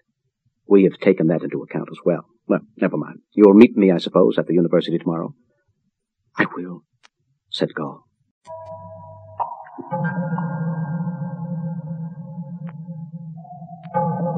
Commission of Public Safety. Aristocratic coterie rose to power after the assassination of Cleon I, last of the Entons. In the main, they formed an element of order during the centuries of instability and uncertainty in the Imperium, usually under the control of the great families of the Chens and the Daivards. It degenerated eventually into a blind, removed as a power in the state until after the accession of the last strong Emperor Cleon II. The first chief commissioner of the commission's decline can be traced to the trial of Harry Selden 2 years before the beginning of the foundational era. That trial is described in Gall Dornick's biography. Gall did not carry out his promise. He was awakened the next morning by a muted buzzer. He answered it, and the voice of the desk clerk, as muted, polite, and deprecating as it might be, informed him that he was under detention at the orders of the Commission for Public Safety. Gall sprang to the door and found it would no longer open. He could only dress and wait. They came for him and took him elsewhere, but it was still detention. They asked him questions most politely. It was all very civilized. He explained that he was a provincial of Synax, that he attended such and such schools, had obtained a Doctor of Mathematics degree on such and such a date. He had applied for a position on Dr. Selden's staff, had been accepted. Over and over again he gave these details, and over again they returned to the question of his joining the Selden project. How had he heard of it? What were to be his duties? What secret instructions had he received? What was it all about? He answered that he did not know. He had no secret instructions. He was a scholar and a mathematician. He had no interest in politics. And finally the gentle inquisitor asked, "When will Trantor be destroyed?" Gall faltered. I could not say of my own knowledge. Could you say of anyone's? How can I speak for another? He felt warm, overwarm. The inquisitor said, "Has anyone told you of such destruction? Set a date?" And, as the young man hesitated, he went on. "You have been followed, Doctor. We were at the airport when you arrived, on the observation tower when you waited for your appointment, and of course we were able to overhear your conversation with Dr. Selden." Gall said, "Then you know his views on the matter?" "Perhaps, but we would like to hear them from you. He is of the opinion that Trantor would be destroyed within 5 centuries. He proved it, mathematically?" "Yes, he did," defiantly. "You maintain the, mathematics to be valid, I suppose?" "If Dr. Selden vouches for it, it is valid." "Then we will return." "Wait! I have a right to a lawyer. I demand my rights as an imperial citizen." "You shall have them." And he did. It was a tall man that eventually entered, a man whose face seemed all vertical lines and so thin that one could wonder whether there was room for a smile. Gall looked up. He felt disheveled and wilted. So much had happened, yet he had been on Trantor not more than 30 hours. The man said, "I'm Lors Avakim. Dr. Selden has directed me to represent you." "Is that so? Well, then look here. I demand an instant appeal to the Emperor. I'm being held without cause. I'm innocent of anything. Of anything." He slashed his hands outward, palms down. "You've got to arrange a hearing with the Emperor instantly." Avakim was carefully emptying the contents of a flat folder onto the floor. If Gall had had the stomach for it, he might have recognized Selamet legal forms, metal, thin, and tape-like, adapted for insertion within the smallness of a personal capsule. He might have recognized a pocket recorder. Avakim paid no attention to Gall's outburst, finally looked up. He said, "The Commission will, of course, have a spy beam on our conversation. This is against the law, but they will use one nevertheless." Gall ground his teeth. "However," said Avakim, seating himself deliberately, "the recorder I have on the table, which is a perfectly ordinary recorder to all appearances and performs its duties well, has the additional property of completely blanketing the spy beam. This is something they will not find out at once." "Then can I speak?" "Of course." Then I want a hearing with the Emperor. Avakim smiled frostily, and it turned out there was room for it on his thin face after all. His cheeks wrinkled to make the room. He said, "You are from the provinces." "I am, nonetheless, an imperial citizen, as good a one as you or any of this Commission of Public Safety." "No doubt, no doubt. It is merely that as a provincial you do not understand life on Trantor as it is. There are no hearings before the Emperor." "To whom else would one appeal from this commission? Is there other procedure?" "None. There is no recourse in a practical sense. Legalistically, you may appeal to the Emperor, but you would get no hearing. The Emperor today is not the Emperor of the Eton dynasty, you know. Trantor, I'm afraid, is in the hands of the aristocratic families, members of which compose the Commission of Public Safety. This is a development which is well predicted by psychohistory." Cole said, "Indeed? In that case, if Dr. Selden can predict the history of Trantor 500 years into the future, he can predict it 1,500 years into the future. Let it be 15,000. Why couldn't he yesterday have predicted the events of this morning and warned me? No, I'm sorry." Gall sat down and rested his head in one sweating palm. "I quite understand that psychohistory is a statistical science and cannot predict the future of a single man with any accuracy. You'll understand that I am upset. But you're wrong. Dr. Selden was of the opinion that you would be arrested this morning." "What?" "It is unfortunate but true. The Commission has been more and more hostile to his activities. New members joining the group have been interfered with to an increasing extent. The graphs show that for our purposes the matter might best be brought to a climax now. The Commission of itself was moving somewhat slowly, so Dr. Selden visited you yesterday for the purpose of forcing their hand. No other reason." Gall caught his breath. "I resent—" "Please. It was necessary. You were not picked for any personal reasons. You must realize that Dr. Selden's plans, which are laid out with the developed mathematics of over 18 years, include all eventualities with significant probabilities. This is one of them. I have been sent here for no other purpose than to assure you that you need not fear. It will end well, almost certainly for the project, and with reasonable probability for you." What are the figures?" demanded Gall. "For the project, over 99.9%. And for myself? I am instructed that the probability is 77.2%. Then I've got a better than 1 chance in 5 of being sentenced to prison or to death." "The last is under 1%. "Indeed. Calculations upon one man mean nothing. You send Dr. Selden to me." "Unfortunately, I cannot. Dr. Selden is himself arrested." The door was thrown open before the rising Gall could do no more than utter the beginning of a cry. A guard entered, walked to the table, picked up the recorder, looked upon all sides of it, and put it in his pocket. Avakum said quietly, "I will need that instrument." "We will supply you with one, counselor, that does not cast a static field." "My interview is done in that case." Gall watched him leave, and was alone. The trial, Gall supposed it to be one, though it bore little resemblance legalistically to the elaborate trial techniques Gall had read of, had not lasted long. It was in its 3rd day, yet already Gall could no longer stretch his memory back far enough to embrace its beginning. He himself had been but little pecked at. The heavy guns were trained on Dr. Selden himself. Harry Selden, however, sat there unperturbed. To Gall, he was the only spot of stability remaining in the world. The audience was small and drawn exclusively from among the barons of the empire. Press and public were excluded, and it was doubtful that any significant number of outsiders even knew that a trial of Selden was being conducted. The atmosphere was one of unrelieved hostility toward the defendants.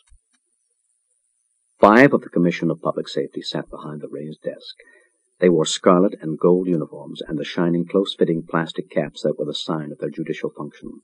In the center was the Chief Commissioner, Linge Chen.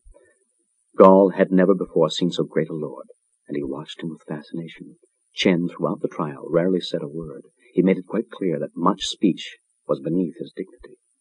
The Commission's advocate consulted his notes, and the examination continued with Selden still on the stand. "Let's see, Dr. Selden, how many men are now engaged in the project which you are head?" 50 mathematicians.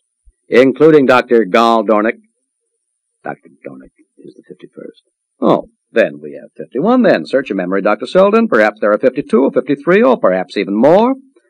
Dr. Dornick has not yet formally joined my organization. When he does, the membership will be 51. It is now 50, as I have said. Not perhaps nearly 100,000? Mathematicians, no. I did not say mathematicians. Are there 100,000 in all capacities? In all capacities, your figure may be correct. Maybe. I say it is. I say that the men in your project number 98,572. I believe you're counting women and children.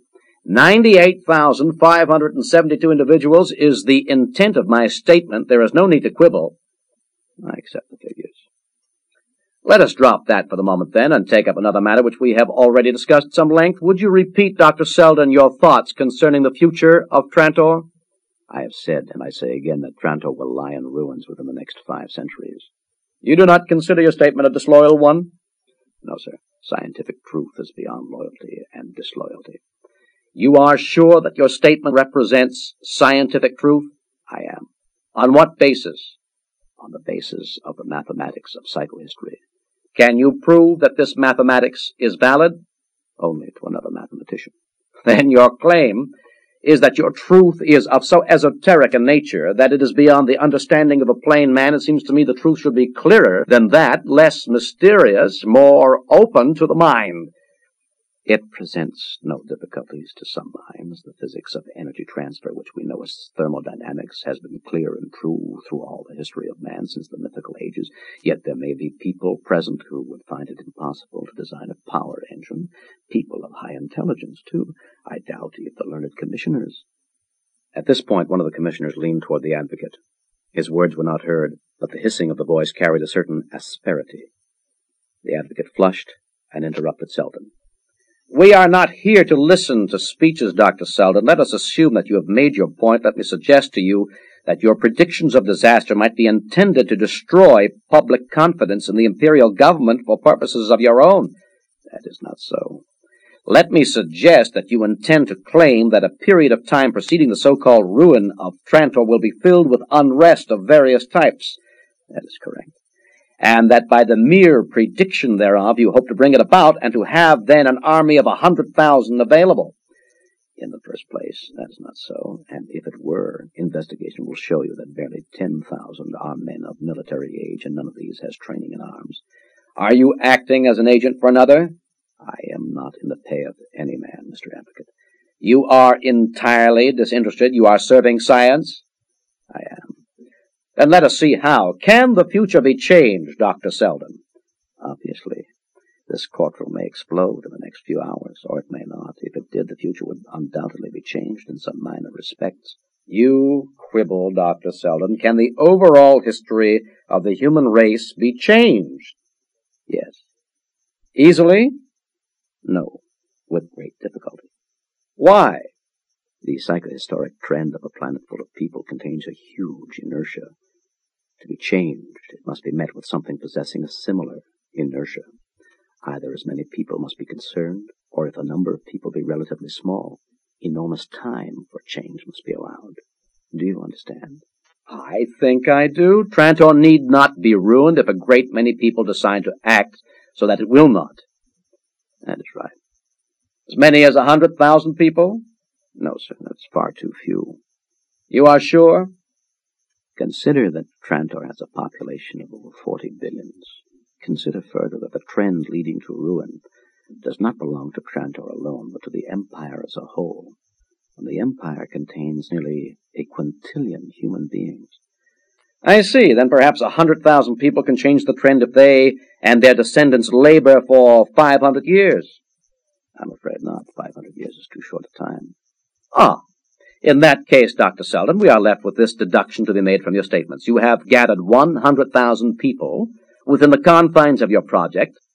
These are insufficient to change the history of Trantor within 500 years. In other words, they cannot prevent the destruction of Trantor no matter what they do. You are unfortunately correct. And, on the other hand, your 100,000 are intended for no illegal purpose. Exactly. In that case, Dr. Selden. Now attend, sir, most carefully, for we want a considered answer. What is the purpose of your 100,000? The advocate's voice had grown strident. He had sprung his trap, backed Selden into a corner, driven him astutely from any possibility of answering. There was a rising buzz of conversation at that, which swept the ranks of the peers in the audience and invaded even the row of commissioners. They swayed toward one another in their scarlet and gold, only the chief remaining uncorrupted. Harry Selden remained unmoved. He waited for the babble to evaporate, to minimize the effects of that destruction. And exactly what do you mean by that? The explanation is simple. The coming destruction of Trantor is not an event in itself, isolated in the scheme of human development. It will be the climax to an intricate drama, which was begun centuries ago and which is accelerating in pace continuously. I refer, gentlemen, to the developing decline and fall of the Galactic Empire. The buzz now became a dull roar. The advocate, unheeded, was yelling, "You are openly declaring that—" and stopped because the cries of treason from the audience showed that the point had been made without any hammering. Slowly, the chief commissioner raised his gavel once and let it drop. The sound was that of a mellow gong. When the reverberation ceased, the gabble of the audience also did. The advocate took a deep breath. Do you realize, Dr. Selden, that you are speaking of an empire that has stood for 12,000 years, through all the vicissitudes of the generations, which has behind it the good wishes and love of a quadrillion human beings? I am aware both of the present status and the past history of the empire. Without disrespect, I must claim a far better knowledge of it than any in this room. And you predict its ruin? It is a prediction which is made by mathematics. I pass no moral judgments. Personally, I regret the prospect. Even if the empire were admitted to be a bad thing, an admission I do not make, the state of anarchy which would follow its fall would be worse. It is that state of anarchy which my project is pledged to fight. The fall of the empire, gentlemen, is a massive thing, however, and not easily fought. It is dictated by a rising bureaucracy, receding initiative, the freezing of caste, the damning of curiosity, 100 other factors. It has been going on, as I have said, for centuries, and it is too majestic and massive a movement to stop. Is it not obvious to anyone that the empire is as strong as it ever was? The appearance of strength is all about you. It would seem to last forever. However, Mr. Advocate, the rotten tree trunk, until the very moment when the storm blast breaks it in two, has all the appearances of might it ever had. The storm blast whistles through the branches of the empire even now. Listen with the ears of psychohistory, and you will hear the creaking. We are not here, Dr. Selden, to... The empire will vanish, and all its good with it. Its accumulated knowledge will decay, and the order it has imposed will vanish. Interstellar wars will be endless. Interstellar trade will decay. Population will decline. Worlds will lose touch with the main body of the galaxy. And so, matters will remain. Forever? Psychohistory, which can predict the fall, can make statements concerning the succeeding Dark Ages. The empire, gentlemen, as has just been said, stood 12,000 years. The Dark Ages to come will endure not 12, but 30,000 years. The Second Empire will rise, but between it and our civilization will be 1,000 generations of suffering humanity. We must fight that. You contradict yourself. You said earlier that you could not prevent the destruction of Trantor, hence, presumably, the fall, this so-called fall of the Empire. I do not say now that we can prevent the fall, but it is not yet too late to shorten the interregnum which will follow. It is possible, gentlemen, to reduce the duration of anarchy to a single millennium, if my group is allowed to act now. We are at a delicate moment in history. The huge, onrushing mass of events must be deflected just a little, It cannot be much, but it may be enough to remove 29,000 years of misery from human history. How do you propose to do this? By saving the knowledge of the race. The sum of human knowing is beyond any one man, any 1,000 men. With the destruction of our social fabric, science will be broken into 1,000,000 pieces. Individuals will know much of exceedingly tiny facets of which there is to know. They will be helpless and useless by themselves. The bits of lore, meaningless, will not be passed on. They will be lost through the generations. But if we now prepare a giant summary of all knowledge, it will never be lost. Coming generations will build on it, and will not have to rediscover it for themselves. 1 millennium will do the work of 30,000. All this? All my project, my 30,000 men with their wives and children are devoting themselves to the preparation of an Encyclopedia Galactica. They will not complete it in their lifetimes. I will not even live to see it fairly begun. But by the time Trantor falls, it will be complete, and copies will exist in every major library in the galaxy. The Chief Commissioner's gavel rose and fell. Harry Seldon left the stand and quietly took his seat next to Gall. He smiled and said, "How do you like the show?" Gall said, "You stole it. But what will happen now?" "They'll adjourn the trial and try to come to a private agreement with me." "How do you know?" Seldon said, "I'll be honest. I don't know. It depends on the Chief Commissioner. I've studied him for years. I've tried to analyze his workings. But you know how risky it is to introduce the vagaries of an individual in the psychohistoric equations. Yet, I have hopes." Avakim approached and nodded to Gall. Leaned over to whisper to Seldon. The cry of adjournment rang out, and guards separated them. Gall was led away. The next day's hearings were entirely different. Harry Seldon and Gall Dornick were alone with the commission. They were seated at a table together with scarcely a separation between the 5 judges and the 2 accused. They were even offered cigars from a box of iridescent plastic which had the appearance of water endlessly flowing. The eyes were fooled into seeing the motion, although the fingers reported it to be hard and dry. Seldon accepted one. Gall refused. Seldon said, "My lawyer is not present." A commissioner replied, "This is no longer a trial, Dr. Seldon. We are here to discuss the safety of the state." Lynch Chen said, "I will speak." And the other commissioners sat back in their chairs prepared to listen. A silence formed about Chen into which he might drop his words. Gall held his breath. Chen, lean and hard, older in looks than in fact, was the actual emperor of all the galaxy. The child who bore the title itself was only a symbol manufactured by Chen, and not the first such either. Chen said, "Dr. Seldon, you disturb the peace of the Emperor's realm.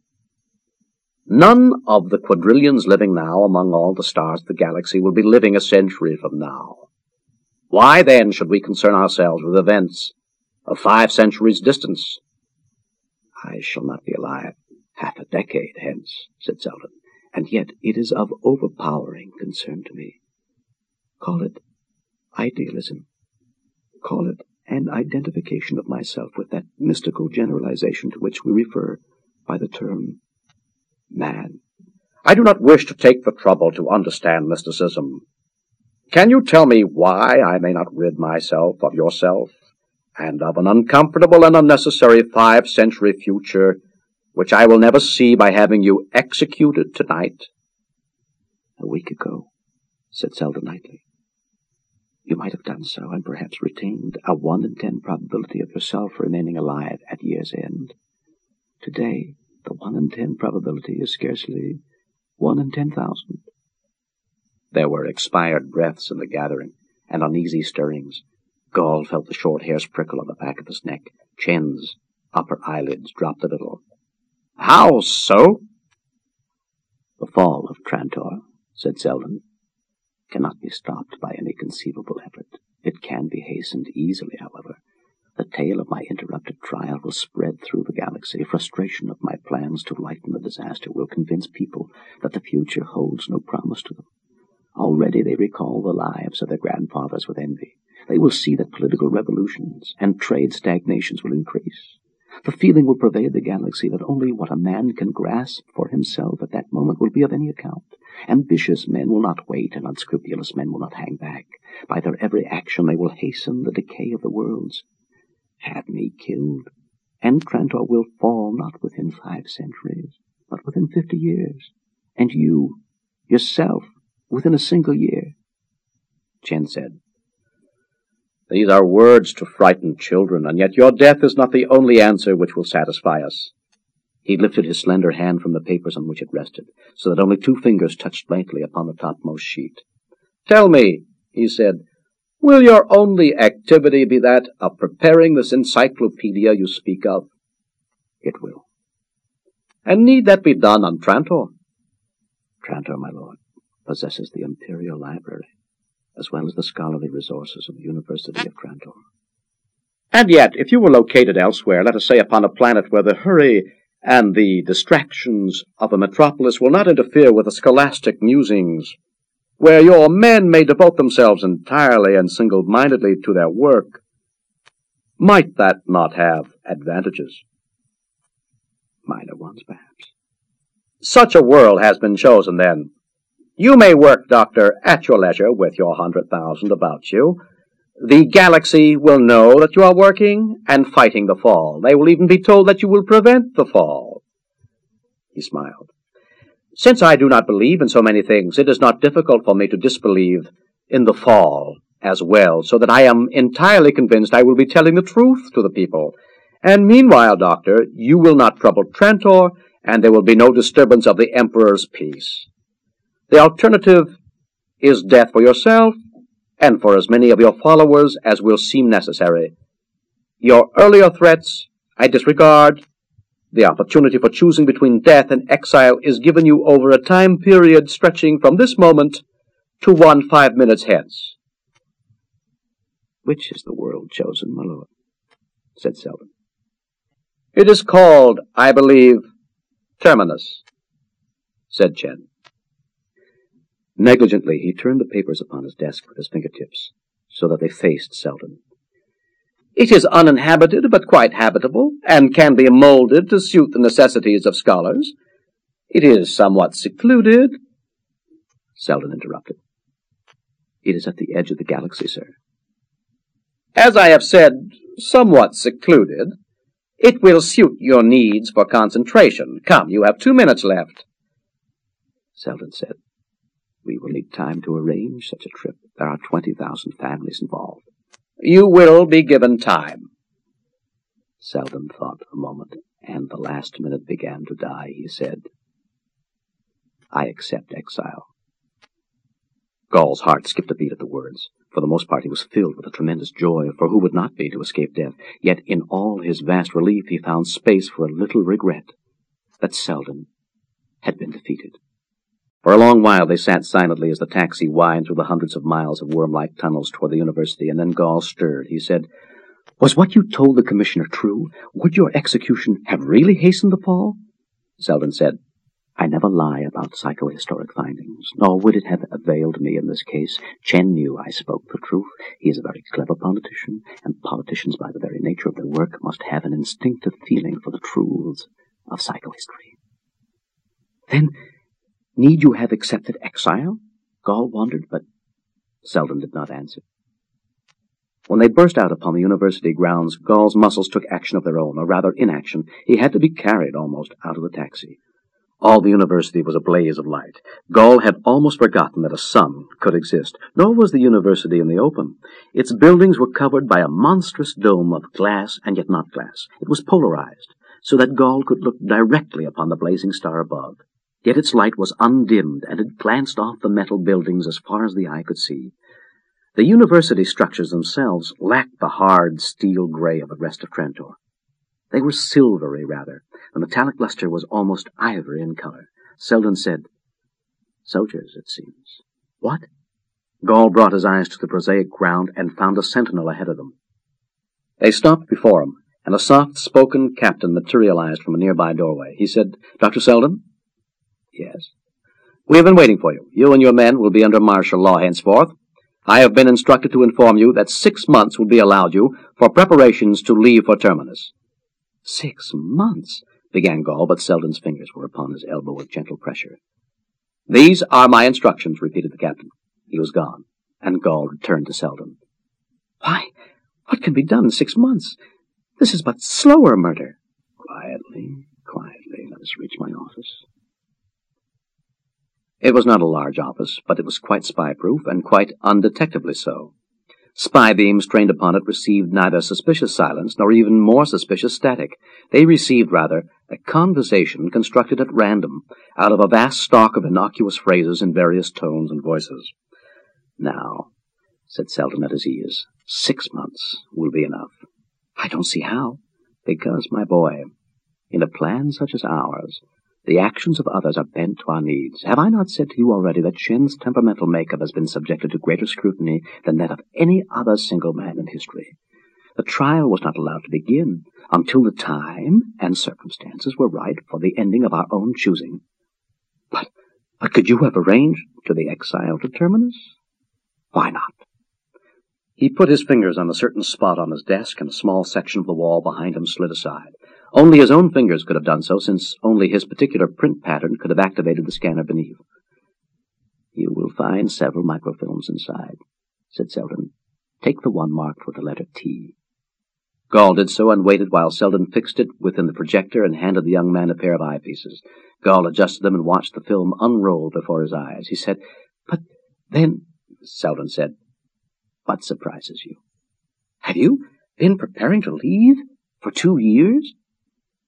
2.5.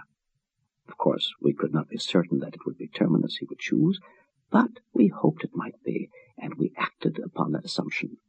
"But why, Dr. Selden? If you arrange the exile, why? Could not events be far better controlled here on Trantor?" "Why, there are some reasons. Working on Terminus, we will have Imperial support without ever rousing fears that we would endanger Imperial safety." Gall said, "But you arouse those fears only to force exile. I still do not understand." 20,000 families would not travel to the end of the galaxy of their own will, perhaps. "But why should they be forced there?" Gall paused. "May I not know?" Selden said, "Not yet. It is enough for the moment that you know that a scientific refuge will be established on Terminus, and another will be established at the other end of the galaxy, let us say," and he smiled, "at Star's End. And as for the rest, I will die soon, and you will see more than I. No, spare me your shock and good wishes. My doctors tell me that I cannot live longer than a year or 2, but then I have accomplished in life what I have intended, and under what circumstances may one better die? And after you die, sir, why, there will be successors, perhaps even yourself, and these successors will be able to apply the final touch in the scheme, and instigate the revolt on Anacreon at the right time, and in the right manner. Thereafter, events may roll unheeded." I do not understand." "You will." Selden's lined face grew peaceful and tired, both at once. "Most will leave for Terminus, but some will stay. It will be easy to arrange. But as for me," and he concluded in a whisper so that Gall could scarcely hear him, "I am finished."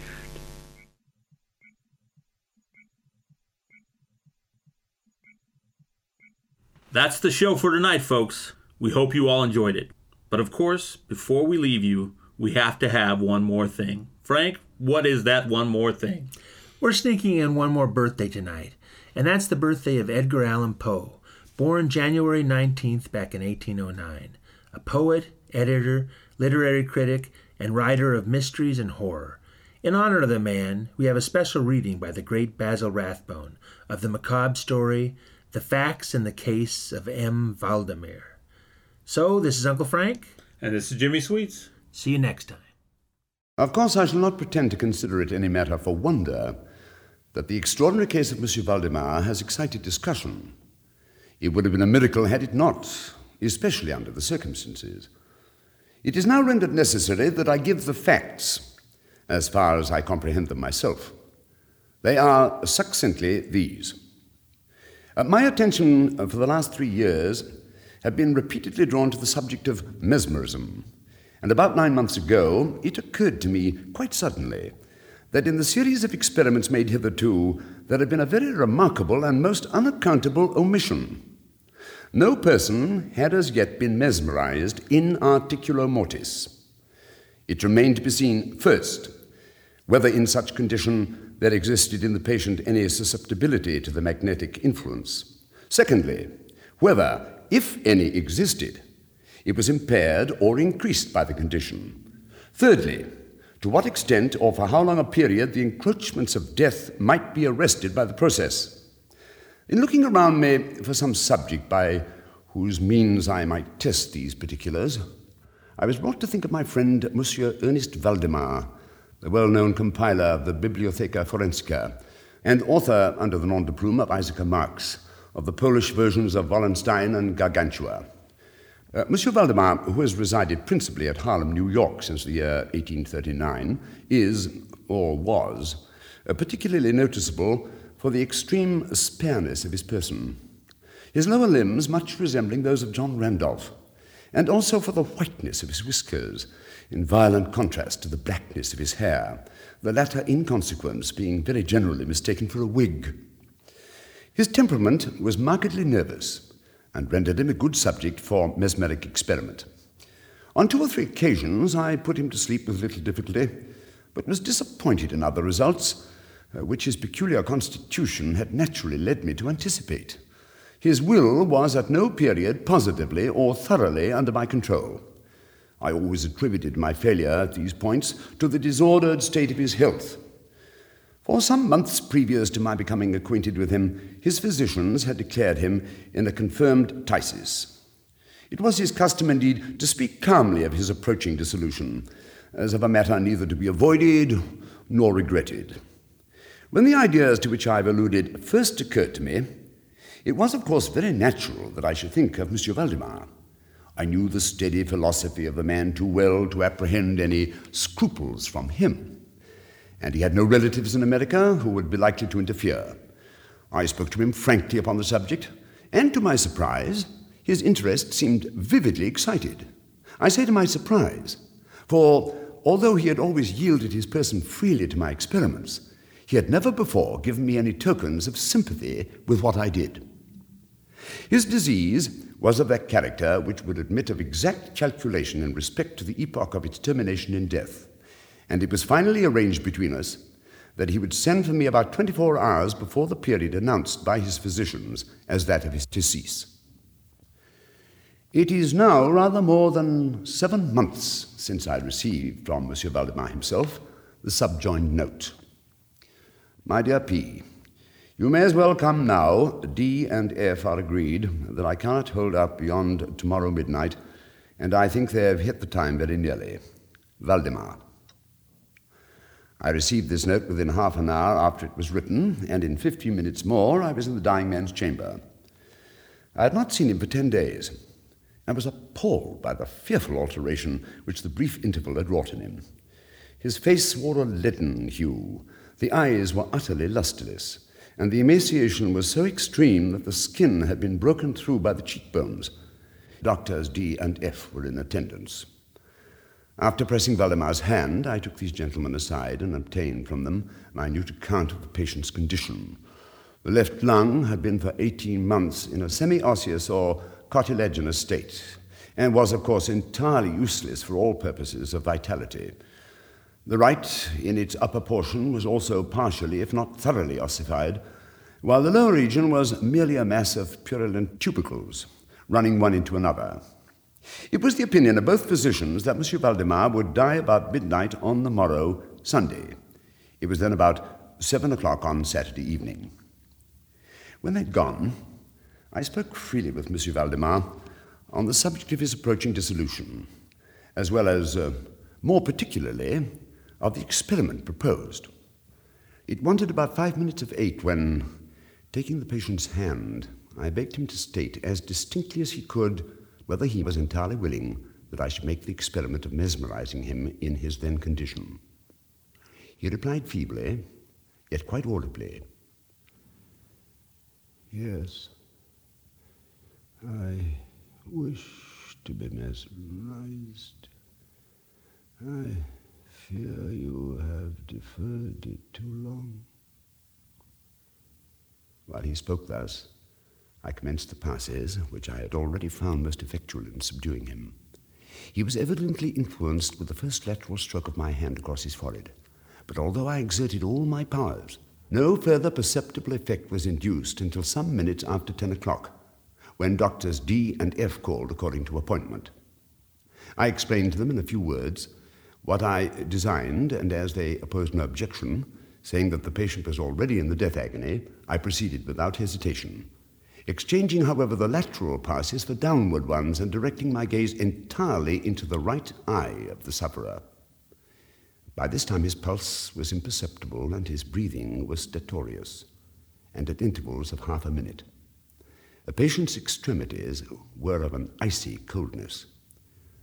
At 5 minutes before 11, I perceived unequivocal signs of mesmeric influence.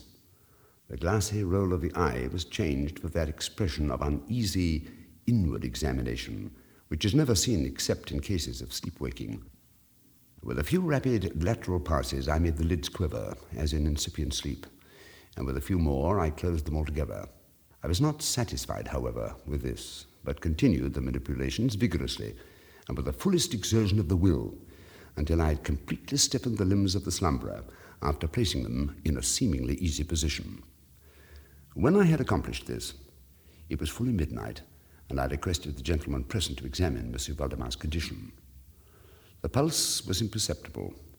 The breathing was gentle, scarcely noticeable, unless through the application of a mirror to the lips. The eyes were closed naturally, and the limbs were as rigid and as cold as marble. Still, the general appearance was certainly not that of death. As I approached Monsieur Valdemar, I made a kind of half effort to influence his right arm into pursuit of my own, as I passed the latter gently to and fro above his person. In such experiments with this patient, I had never perfectly succeeded before, and assuredly I had little thought of succeeding now. But to my astonishment, his arm very readily, although feebly, followed every direction I assigned it with mine. I determined to hazard a few words of conversation. Monsieur Valdemar, I said, are you asleep? He made no answer, but I perceived a tremor about his lips, and was thus induced to repeat the question again and again. At the third repetition, his whole frame was agitated by a very slight shivering.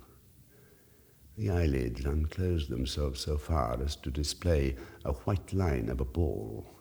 The lips moved sluggishly, and from between them, in a barely audible whisper, issued the words, "Yes, asleep now. Do not wake me. Let me die so."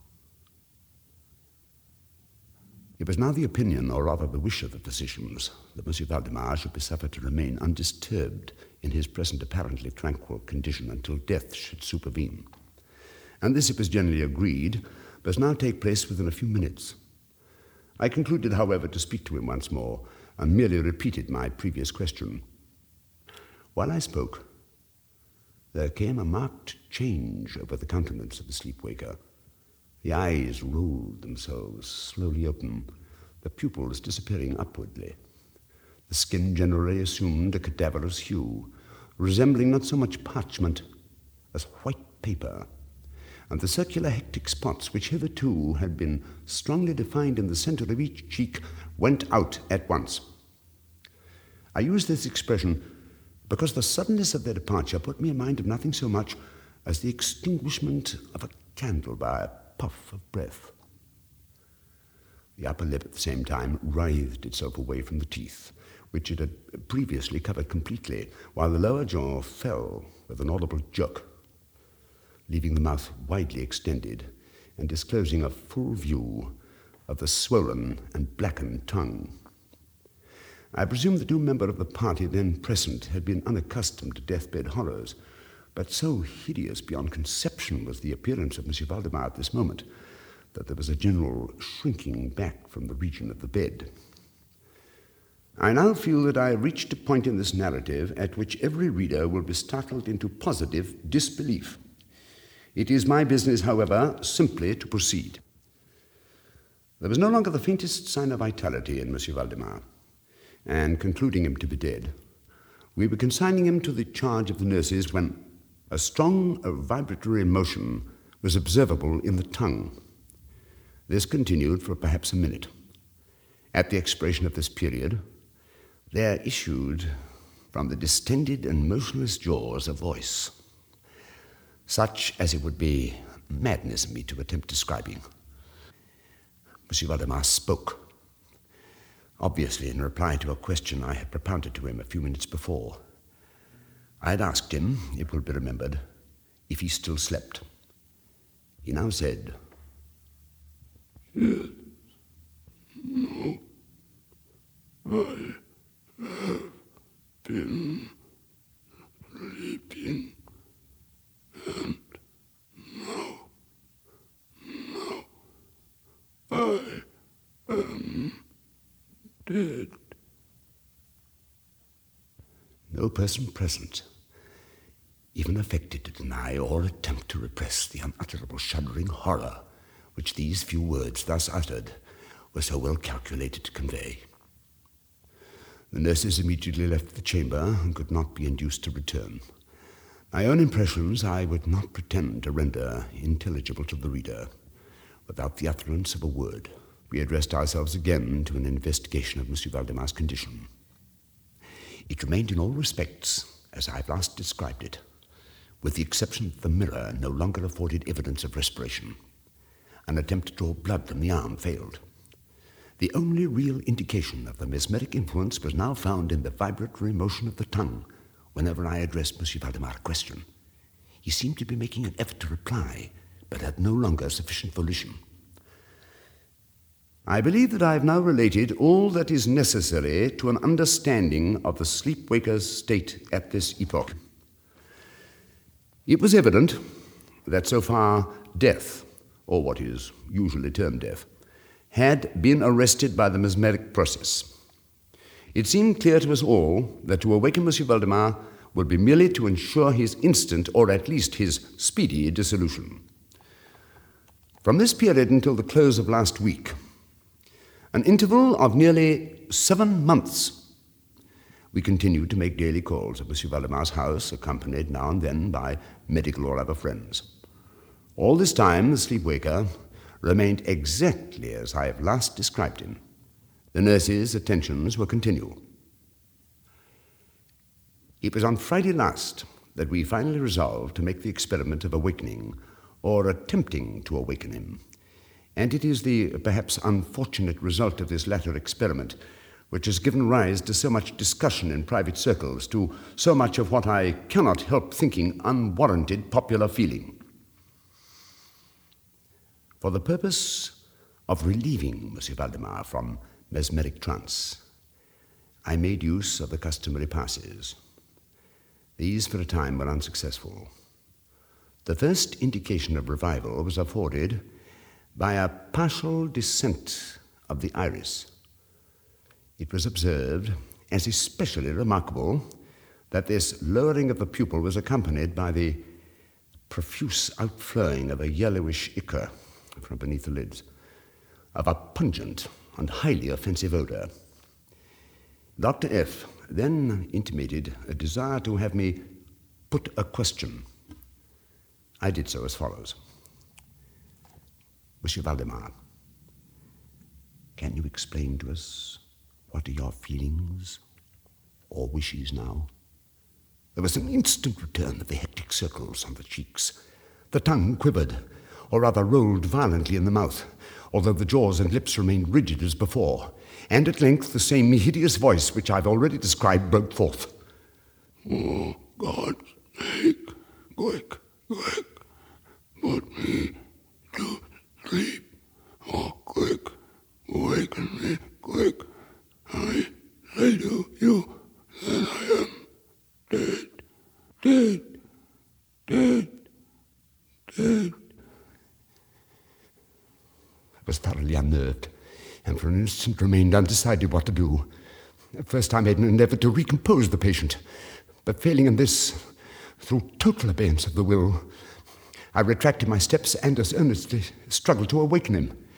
In this attempt I soon saw that I should be successful, or at least I soon fancied that my success would be complete, and I am sure that all in the room were prepared to see the patient awaken. For what really occurred, however, it is quite impossible that any human being could have been prepared. As I rapidly made the mesmeric passes, amid ejaculations of dead, dead, absolutely bursting from the tongue and not from the lips of the sufferer, his whole frame at once shrunk, crumbled, absolutely rotted away beneath my hands. Upon the bed before the whole company, there lay a nearly liquid mass of loathsome, of detestable putrescence.